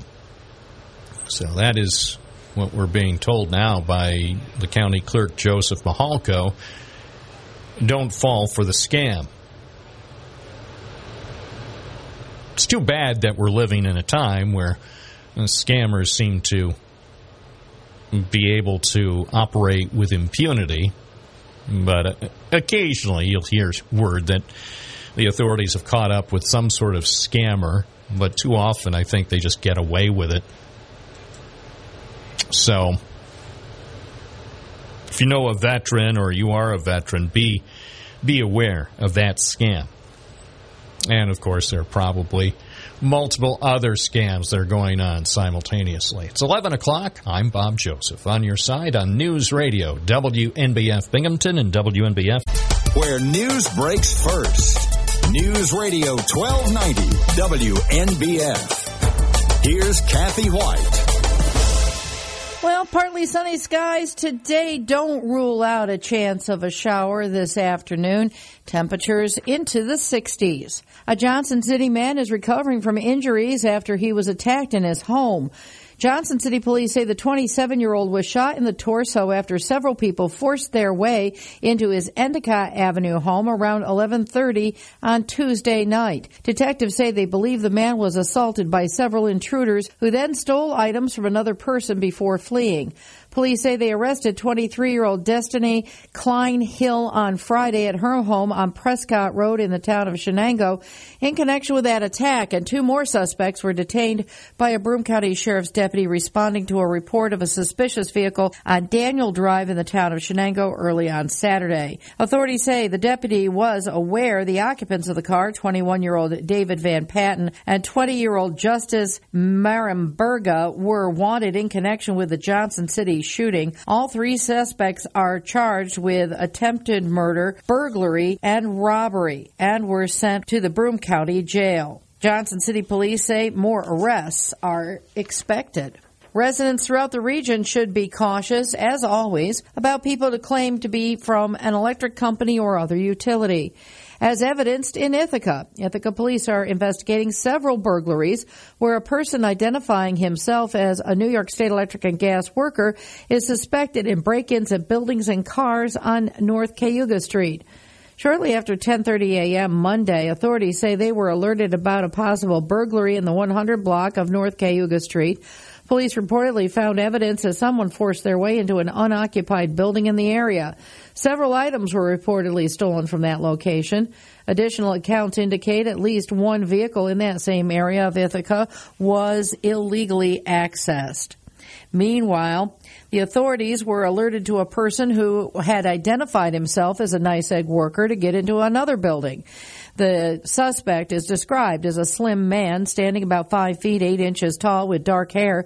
He was wearing a red shirt, dark pants with white stripes, and a hard hat that had K-O-N-E, cone, printed on it, with a gray scarf or head covering underneath. Surveillance photos show a man matching that description with a blue bicycle with those curved racing handlebars, wearing a gray backpack. He had yellow-brown Nike shoes and appeared to have thin, scruffy facial hair. New York State Electric and Gas workers carry identification and will provide a supervisor's name for verification. They don't show up for inspections or other field work on bicycles. Anyone with information can contact the Ithaca Police tip line at 607-330-0000. Binghamton Mayor Jared Graham is announcing plans to make Memorial Bridge more memorable with a major upgrade. Officials are in the process of coming up with designs to make the span that was erected in 1925 in memory of those who served in the 4 branches of the military in America's wars safer and more attractive to pedestrians, cyclists, and motorists. Designs include dedicated bike and pedestrian lanes, new lighting, green space landscaping, and seating. Binghamton is to hire a team of civil and traffic engineers and landscape architecture professionals to come up with the final design. The city says right now an average of 14,500 cars cross Memorial Bridge, with over 100 pedestrians recorded at the intersection of Washington Street and North Shore Drive during the peak travel hours. The span is at the terminus of the Brandywine Highway, or Route 363, where cars are supposed to slow from 40 miles per hour or more to the city maximum speed limit of 30 miles per hour as the road becomes Riverside Drive on the west end of Memorial Bridge. Supporters say the new designs and aesthetics of the bridge could also help slow traffic and enhance the safety in the area. Funds for the design project are included in this year's proposed budget that was presented to City Council earlier this month. The WNBF Twin Tiers forecast, partly sunny, a chance of afternoon showers today, high in the mid-60s. Mostly cloudy tonight, a 30% chance of showers, low in the upper 40s. Partly sunny Wednesday, 60% chance of showers, a high in the low 60s. Mostly sunny Thursday, a high near 50. Now for Thursday night, there is a chance of frost. The projected low on Thursday night being put in the upper 30s. Friday, sunny, a high in the mid-60s. Saturday, partly sunny, high in the upper 60s. This is where news breaks first. News Radio 1290 WNBF, WNBF.com, and 92.1 FM. News Radio 1290 WNBF. Tuesday morning, this is the third hour of your program with Bob Joseph on News Radio, WNBF, and WNBF.com.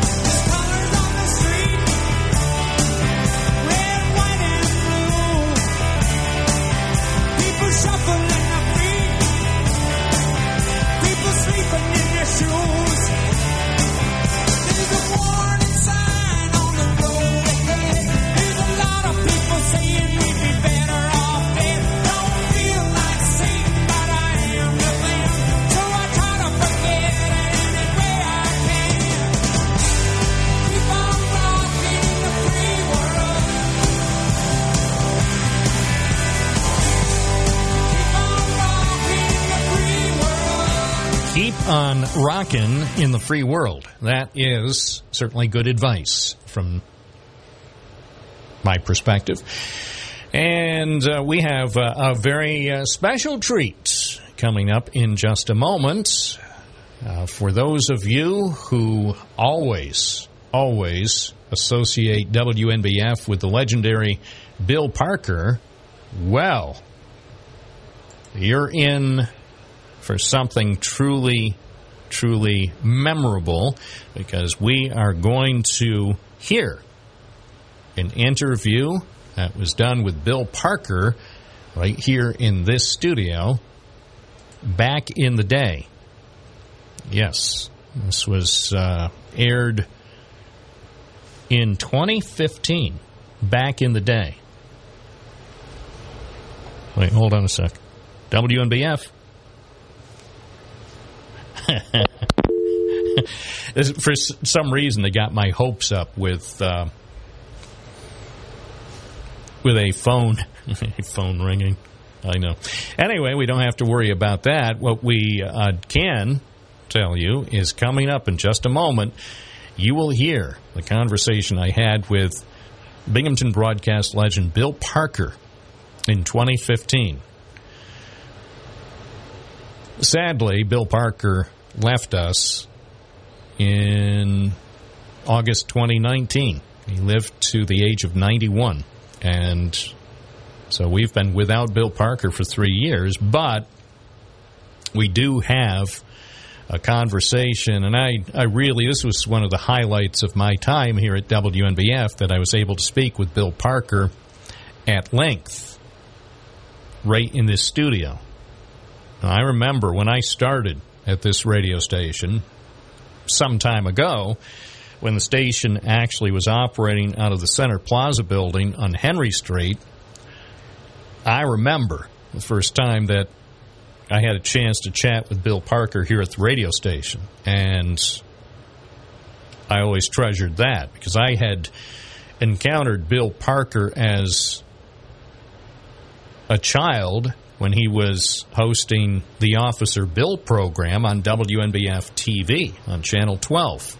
So that was my first exposure to Bill Parker, and then to have the honor and privilege to be able to work at WNBF with Bill Parker was very special. So that was very meaningful for me, and then to be able to work with him for many, many years before he retired, it was just, in some ways, essentially a dream come true for a person who always loved radio and always respected Bill Parker. So with that in mind, we will bring you the conversation that I had with Bill Parker just a few years back. I think we, not sure if it ever was rebroadcast. It may have been rebroadcast once on the program. But this morning we will give you an opportunity to hear Bill Parker talk about his childhood, his career, and also, very importantly, his family. Bill Parker loved his family. And in the conversation you're about to hear, you'll begin to understand and appreciate the deep love that Bill had for his family and for the community. So that's coming up next right here on News Radio, WNBF and WNBF.com. News Radio 1290 WNBF. 11:16 at WNBF. We will bring you that conversation with Bill Parker coming up. But this just in. We have a report that our phone system may now be working. Let's test this premise. Let's go to Gary on Binghamton's West Side. Good morning. Good morning, Bob. I went to the shoe carnival and picked up a shoe phone there, and I'm calling you on that. So hopefully this will stay good. But yeah. Well, by the way, I've never been happier to hear your voice, Gary. I know you're doing a good job, Bob. It's tough to just talk and not get any response back. I wanted to talk about I go every once in a while. I go up to Lowe's up there, what they call it, Upper Court, correct? Yes. It's on Route 12. Yes. Or is that Upper Front?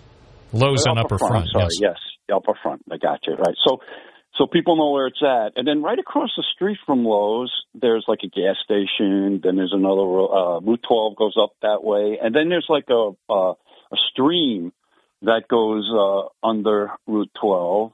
And I've seen quite a few times. I wonder if anybody else has seen it.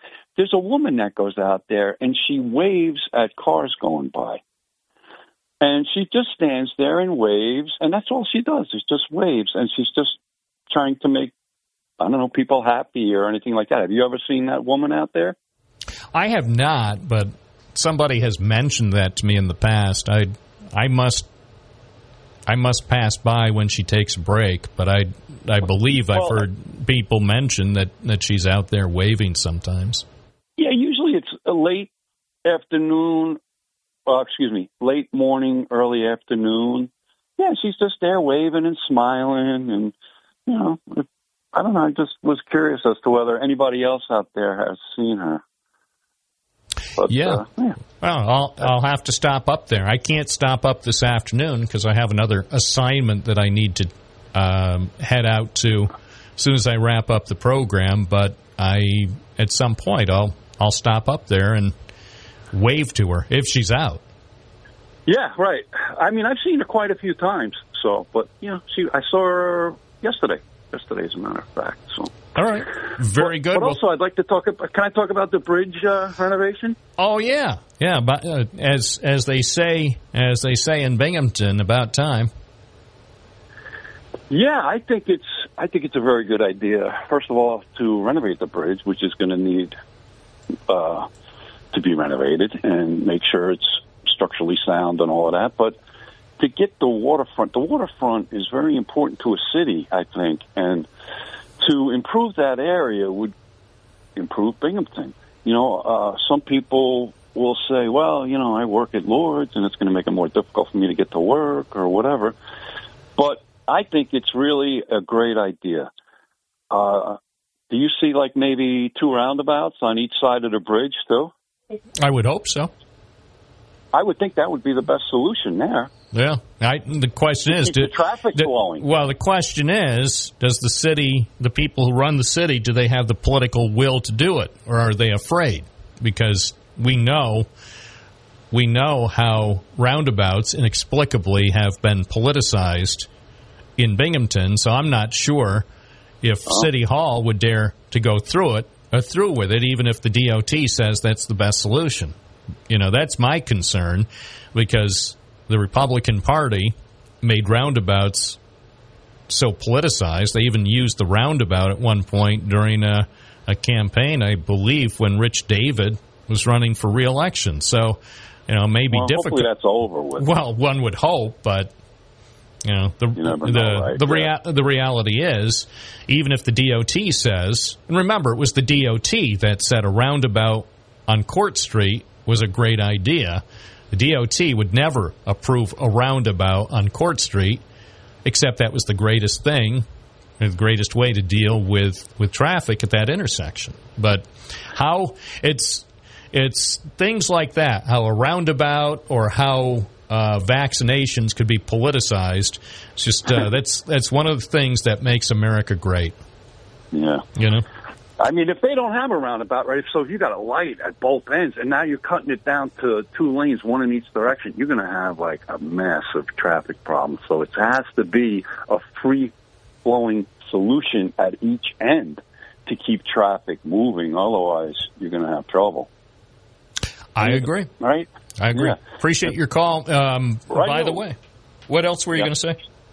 No, that's it. All right. Well, we'll see what happens. Again, when the mayor comes in to talk about city issues, that'll be the new plans for the roundabout. Certainly will be one of the topics we talk about. Or I shouldn't say plans for a roundabout, plans for the Memorial Bridge and Route 363. Well, he does answer your emails. No, so not lately. He used to, but the last email I sent didn't get any kind of acknowledgement. So I guess the thrill is gone. Not a priority. No, it's definitely not a priority. That's too bad. Whatever. Yeah. You know, what can you do? Right, well, I tell you this, when it comes to voting this year, I'm going to vote for people who are open and honest and want to talk to the people. If you don't want to come on the radio and have a discussion, I'm not going to vote for you. I'm just not. Because I think that there's like something being hidden. That's the way that I feel. Well, that certainly, I could see that, you know, the optics aren't good when people don't come on the only talk show in town. If there were other talk shows, and by the way, there ought to be other talk shows, but if there were other talk shows and elected officials or school district officials wanted to go on those programs to answer the questions from those hosts, that would be certainly an understandable choice. But the fact is, you know, there's one basic media organization left in the city of Binghamton, and it's being boycotted effectively by both City Hall and by the city school district. So, you know, you can... I know, it's head scratching, but well, no, it's not really head scratching. The simple truth is they don't want to answer the questions from the host. Remember, these are people who used to come on the program, but they decided, for whatever reason, the questions that were being presented were not the type of questions they wanted to deal with. And so, was it they decided, or was it people higher up told them? We don't know the answer to that. Here's a question to ask yourself. In the city of Binghamton, who's higher up than the mayor? The police chief? No, but the person from the Republican Party, right? Oh, I mean, him? He could have a say in it. I don't know. Last I knew, he used to come on the program. In fact, I bet if I invited him on, he would come on. See, but as far as the school district, I don't think any party operative would tell the school superintendent what to district, do. No, I would think that she and school district administrators. I mean, let's face it, they all. Whether it's the school superintendent or the various principals or assistant superintendents, they have decades worth of educational experience, and they've answered tougher questions in the past, questions that were tougher than anything I've ever posed. So I'm not sure what the concern is, but I certainly can conclude they don't like my line of questioning. For a while, I thought there was going to be another talk show on WNBF. I thought Bob from Vestal was going to get his own show. Yeah, well, but that never panned out. No, it didn't, which is too bad. But that idea was, we ran it up the flagpole and nobody saluted. So Doug didn't salute it. Okay. No one. Zero, zilch, nada. I mean, if there had been any sort of grassroots support for it, we probably would have done it. But hey, the Binghamton viewing audience decided this show was, even with its imperfections, this show was adequate to cover the issues of the day. Yes, and I agree. All right, Bob, All right. Have a good one. Thank you. 11:25 WNBF. Jesse in Owego. Good morning. Boy, oh boy. Hey, I was subliminally working with your engineer, Dave, and apparently he's got things going. Sounds it anyway. Well, you're on the air. As far as what happens, who knows? Who knows? Nobody. All I do is come in here every day, and nobody tells me a darn thing. So it's anybody's guess. Anybody's guess what goes on here. Obviously, as they say, it's on a need-to-know basis, and certainly I don't need to know. Oh, that's right. You're talking transparency. Gary had some good points once again. Well, again, and I know you live in Owego, Tioga County, and one of the concerns that you've expressed is how secretive the people in Tioga County are. And I actually think the people in Tioga County have taken secrecy to a new level, even, believe it or not, a higher level than most people in Broome County. That's what surprises me. And when I emailed you yesterday, I said, unless I get out and about and talk to the local people, local small businesses, I'm not going to know anything that's going on. And that's the way they like it. They don't want you to know. The only thing you, Jesse, need to know is how much your taxes are, where to pay your taxes, and at election time, who they say you should vote for. Well, I also emailed you about what's going on at Owego-Appalachian. They're hiring 3, either law enforcement, 3 armed security guards. And I'm like, are they overreacting or underreacting? Who exactly knows? But in the end, who's going to pay them higher taxes? We are. Well, that's true. Good thing about that school district, though, the last time I knew, the superintendent there, Corey Green, would agree to come on this program and answer questions. I just haven't invited him, so I don't know if he got the memo from the Binghamton School District that you should not appear, but I believe Corey Green is one of the superintendents around here who is willing to answer questions from the media and from district residents. Wow. So I think that's a good thing. I just think that that should be the rule of thumb, that if you run a school district or a village or a town or a city or a county, I would just think that it would go without saying that you would make regular appearances on various media venues, whether it's radio, TV, internet, whatever. It just seems to me that's part of your job, to answer questions. I would agree. And Gary just touched on a point. Did they get a directive from higher? And Could be. Well, it makes me wonder. Well, maybe the directive came from the governor's office to all government officials and all school district officials to no longer appear. That could be Department of Education as a whole, but the only thing I'm going to say, which is simple and right to the point, the less transparent you are, the less of a chance that I'm going to vote for you. And that's just the way it is. Well, that ultimately could cause them to reassess. Well, let's see if that happens. Yeah, let's see if that happens, Bob. I'll believe that when I see it. Oh, by the way, that old lady on the bridge, I used to wave to her all the time. She's great people. All right. Well, I'll stop up one of these days and say hello to her. Appreciate your call. It's 11:29 at News Radio, WNBF and WNBF.com. Finding great.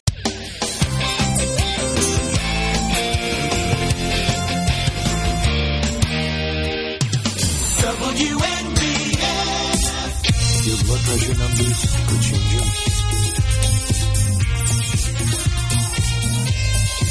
Live and local News Radio, WNBF 92.1 FM, 1290 AM, and streaming live at WNBF.com. And we are now taking phone calls at 607-772-1290. 607-772-1290 if you'd like to talk on WNBF.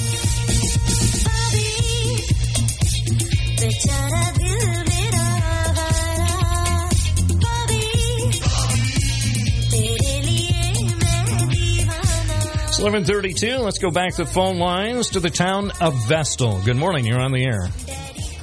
Hey. Hey. Just coming home, I heard my name mentioned.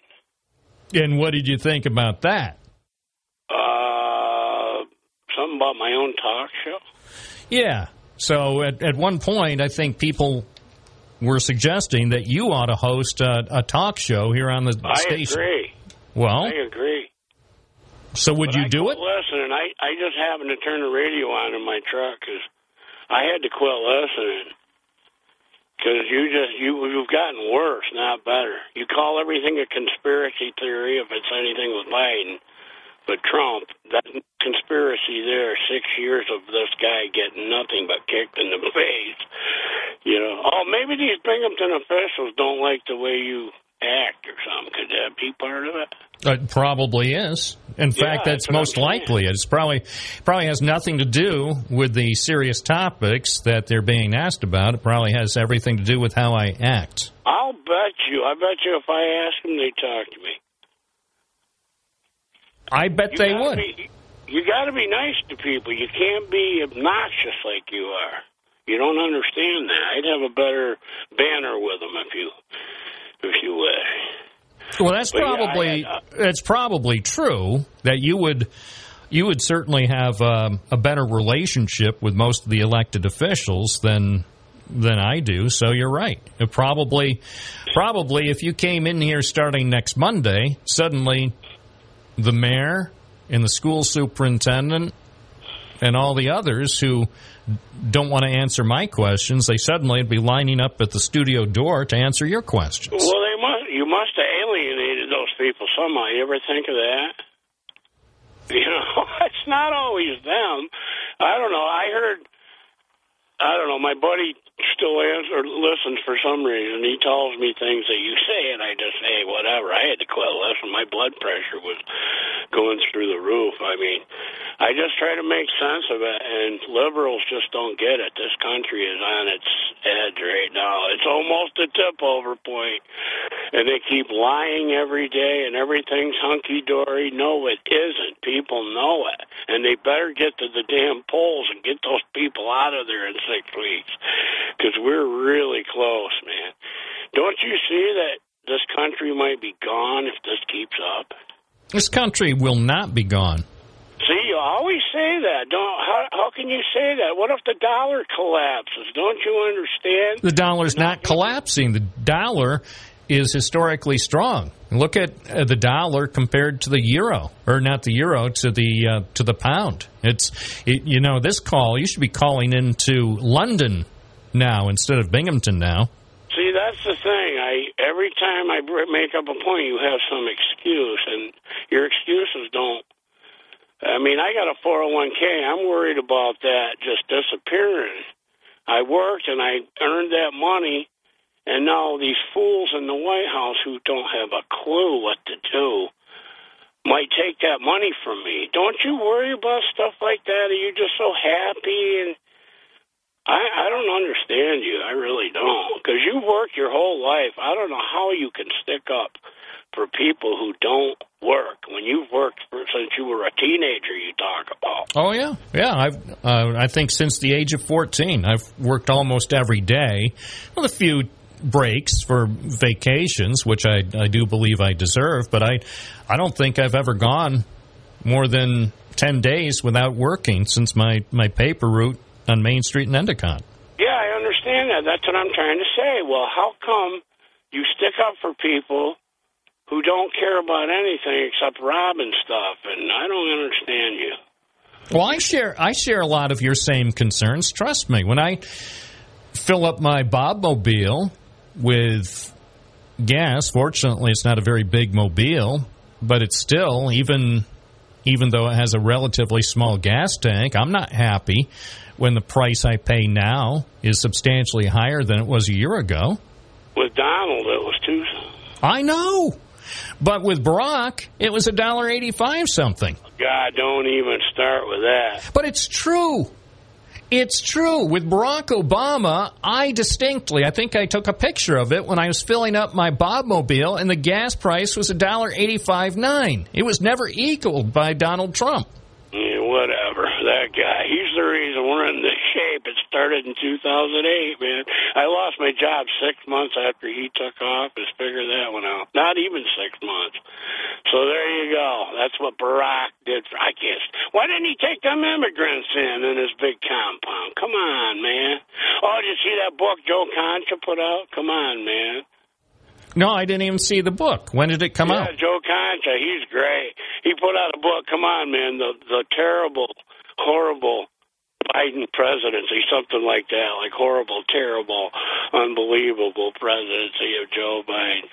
Well, Joe, as we know, isn't. Maybe I'll start calling again. I was, I heard that Gary guy say, what happened to him? I'm still out here. Well, that's a good thing. Worried that our country's going down, and I hope other people get the message. Vinny will call now, that guy's crazy, man. Vinny sounds intelligent. I can't believe his views. I really can't. Oh, he works. He always talks about his job and stuff. I don't understand people who work that don't see how bad these policies are. They're just terrible. Well, the good news is inflation is coming down. Yeah. Inflation's 8 points. So what do you mean it's not 8% anymore. It's come down. No. The annual rate of inflation is down compared to 2 months ago. The progress is being made thanks to the Fed. No. That's been as usual. All right. Maybe I'll start calling. All right. Good. Thanks for checking in. You drive me out of my mind. Well, what we need, though, I'll accept that, by the way, but what we really need is someone to try to keep me honest. Yeah, that's what I figure, but then other people don't back me up. They just, whatever. Like that Rob from Port Crane, I really liked his views. He just said a heck with it, I think. I think he just quit calling completely or listening. I don't think he listens anymore. He's probably like those elected officials. He just doesn't like my attitude, I guess. I know. Why don't you try to curtail that a little bit, and people like you better. Well, you saw when we met that one time up at Round Top, we had a good conversation. Couldn't be long because I was on my way to Binghamton, but you saw my attitude when I'm not on the air. I just left there. Yeah, but why should your attitude be so different? I was just over there. Beautiful, cool. Went for a walk, went down to Griffin Park. Some girls down there planting shrubs along the riverbank or up on the bank there, up in the river where the boat line. When was that? This morning? Yeah, I talked to this girl. She goes, "Oh, I'm planning some kind of Broome County program they have, persimmon and a couple other ideas." I said, "What the heck's a persimmon?" We got talking. And, What time was that? 9:30. Oh, okay, because I was on my way through. That was the route. I almost turned down there. But if you were there at 9:30, of course, I would have missed you. But I almost, I'm serious, I almost stopped over there at 8:30 to see what was going on at the park. And then I thought to myself, well, nothing's going on because they haven't started the big park improvement project yet. But it turns out I should have stopped down there to see. Yeah, I'm on top of it. I know. You're going to be... I stopped at Burn Dairy and got one of those breakfast pizza bacon. Oh, my God, are they good. I've never had one. Oh, try them. And they're $3, but I'm telling you, they are really good. So you know what I did instead? You're out early. Stop and grab a piece. They got All right. sausage and egg, bacon and egg. All right. I like the bacon and egg. Yeah, that would be the one They're I would pretty choose. good size. All right. Well, so what I did, so I was driving down there at the intersection of West Main Street and Griffin Avenue, and I stopped there, and I'm looking, there's the church on the one corner, and then I look down the street, and I'm thinking, should I go down to Griffin Park to see if they're doing anything? And then I thought, nah, they're probably not doing anything, so I just went directly over to the cider mill and picked up donuts for James Kelly and Kathy White and the other people here. I still haven't even had. I still haven't had a donut. That's how good I am. I'll have to go to the break room to see if any donuts are left. Oh, God, they're good. All right. All right. Hey, I just wish you were more fair with the Republicans. You know how I stand on that. I understand. I'm just glad you checked in. All right. Take care. Take care. 11:42 with Bob Joseph at News Radio, WNBF, and WNBF.com. News Radio 1290 WNBF. Today might be the day I drop out of school.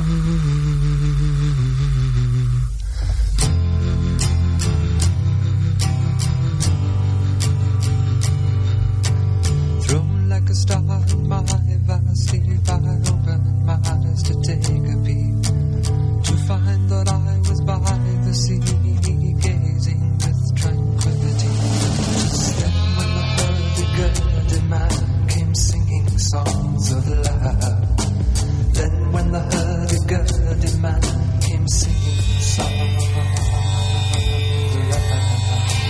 11:44, looking for one honest hurdy-gurdy man. My search will continue at noon today. 607-772-1290 is the number, and you can also send email to bob at WNBF.com.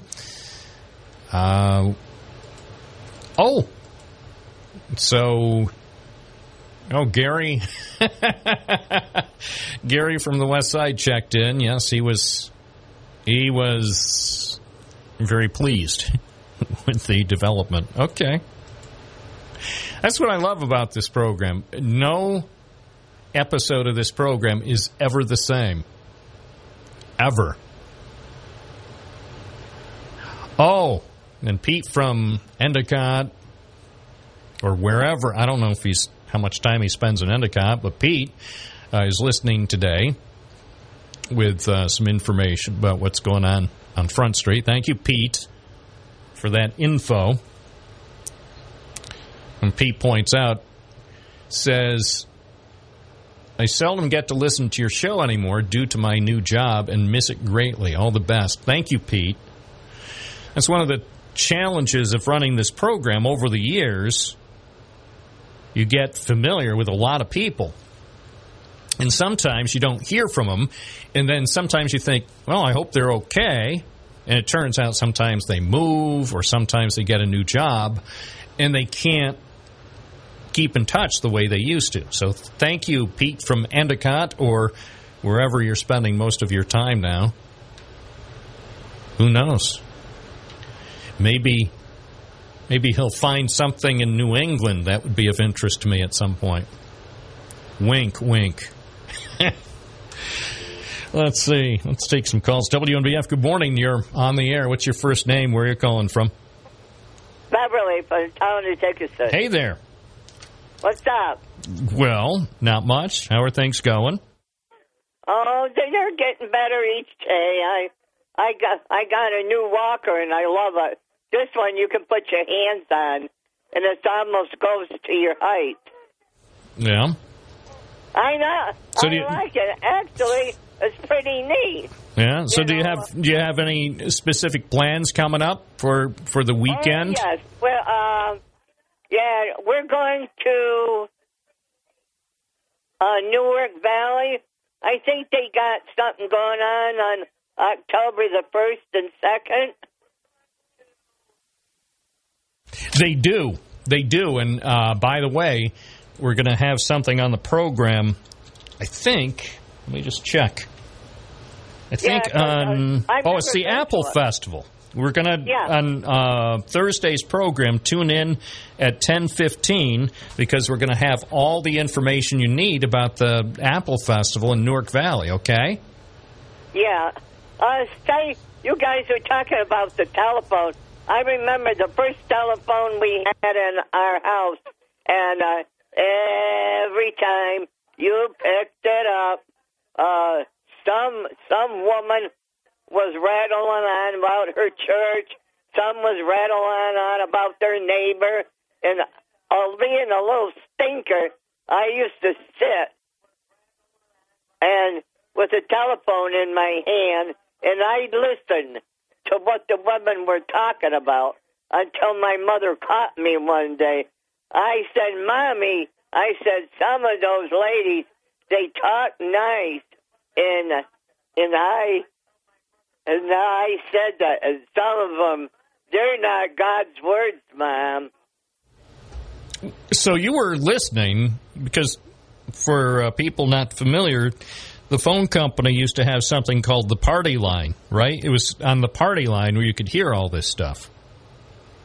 Yeah, we had them for a long time, and I said, Mom, how come we don't have our own telephones?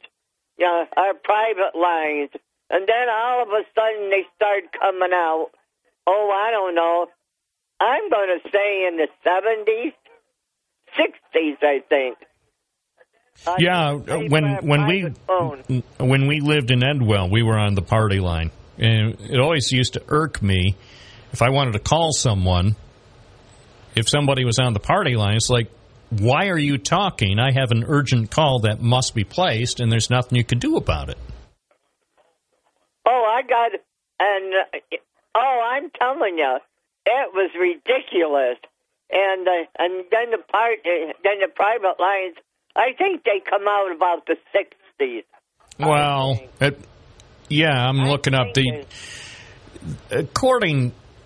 according to the internet, it says most people who are part of the Bell system, because that's what the phones were operated part of the Bell system. That's when phones worked like a charm.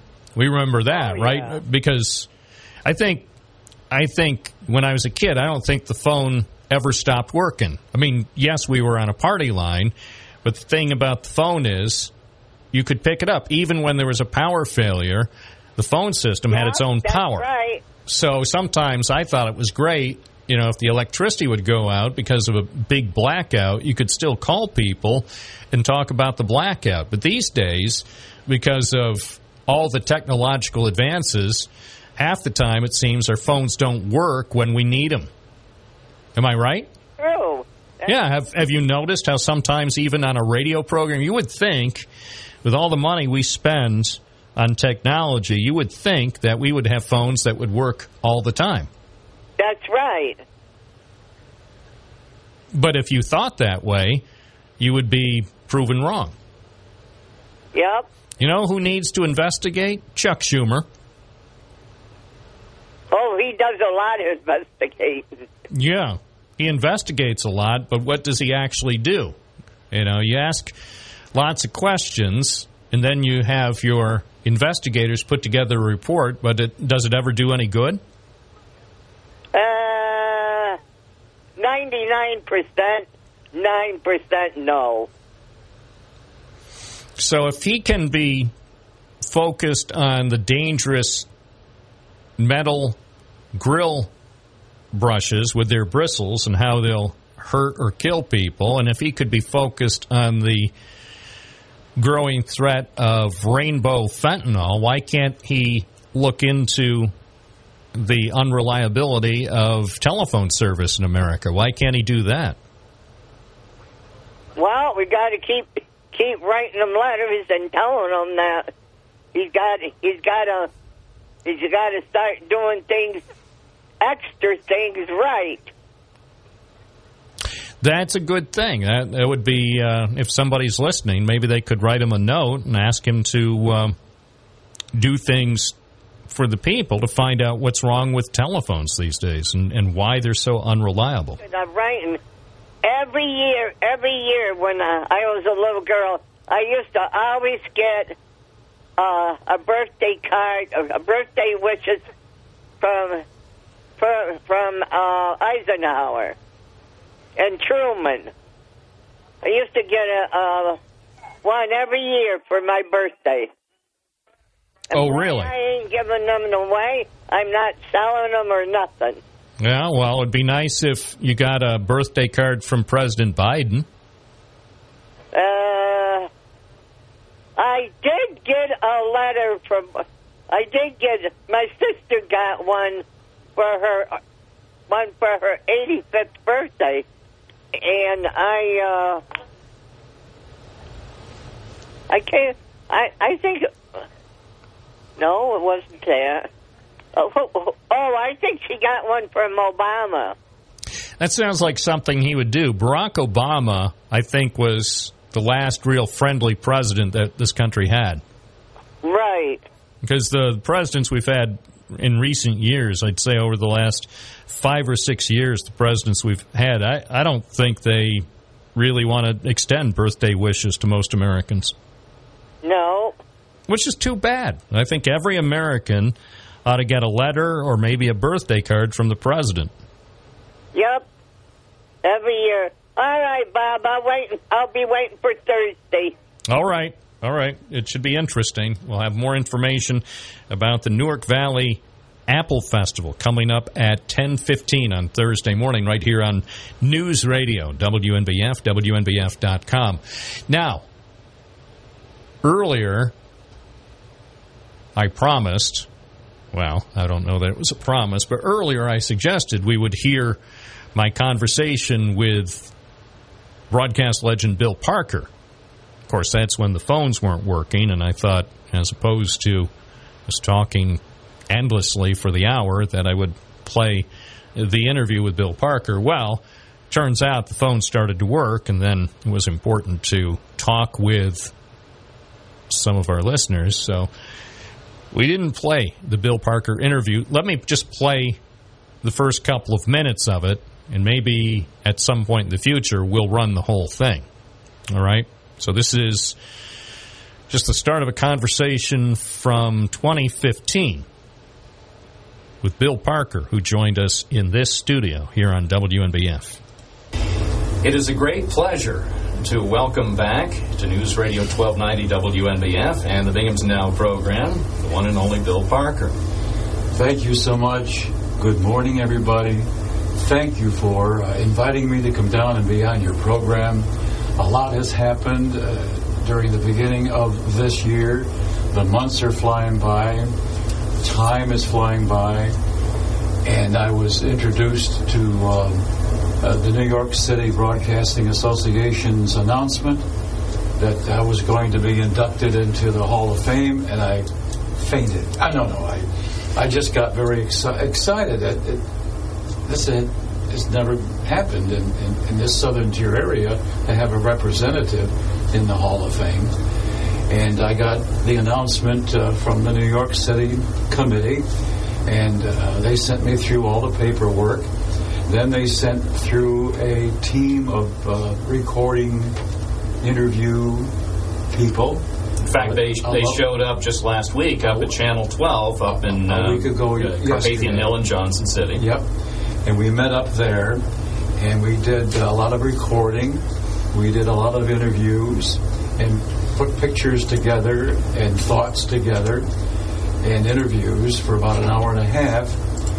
The young lady was very nice. The photographer was a real professional. I believe they were a private contractor working for the committee, but nonetheless, after that we went to lunch. After lunch we came up to my home. Oh, you told me they actually wanted to. So I had to clean the kitchen. There you go. And take all the trash out. So, and you also were able to go through a lot of your broadcasting memorabilia too. You mentioned that they were interested in seeing some of the photographs and other mementos that they took a big package of pictures and material.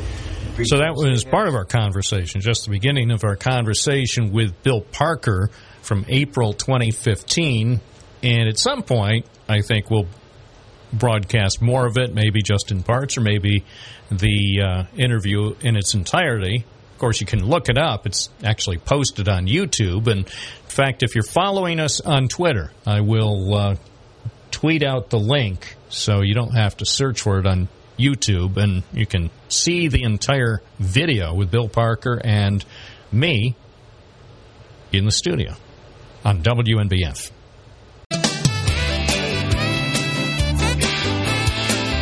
News Radio 1290 WNBF. We are Lions.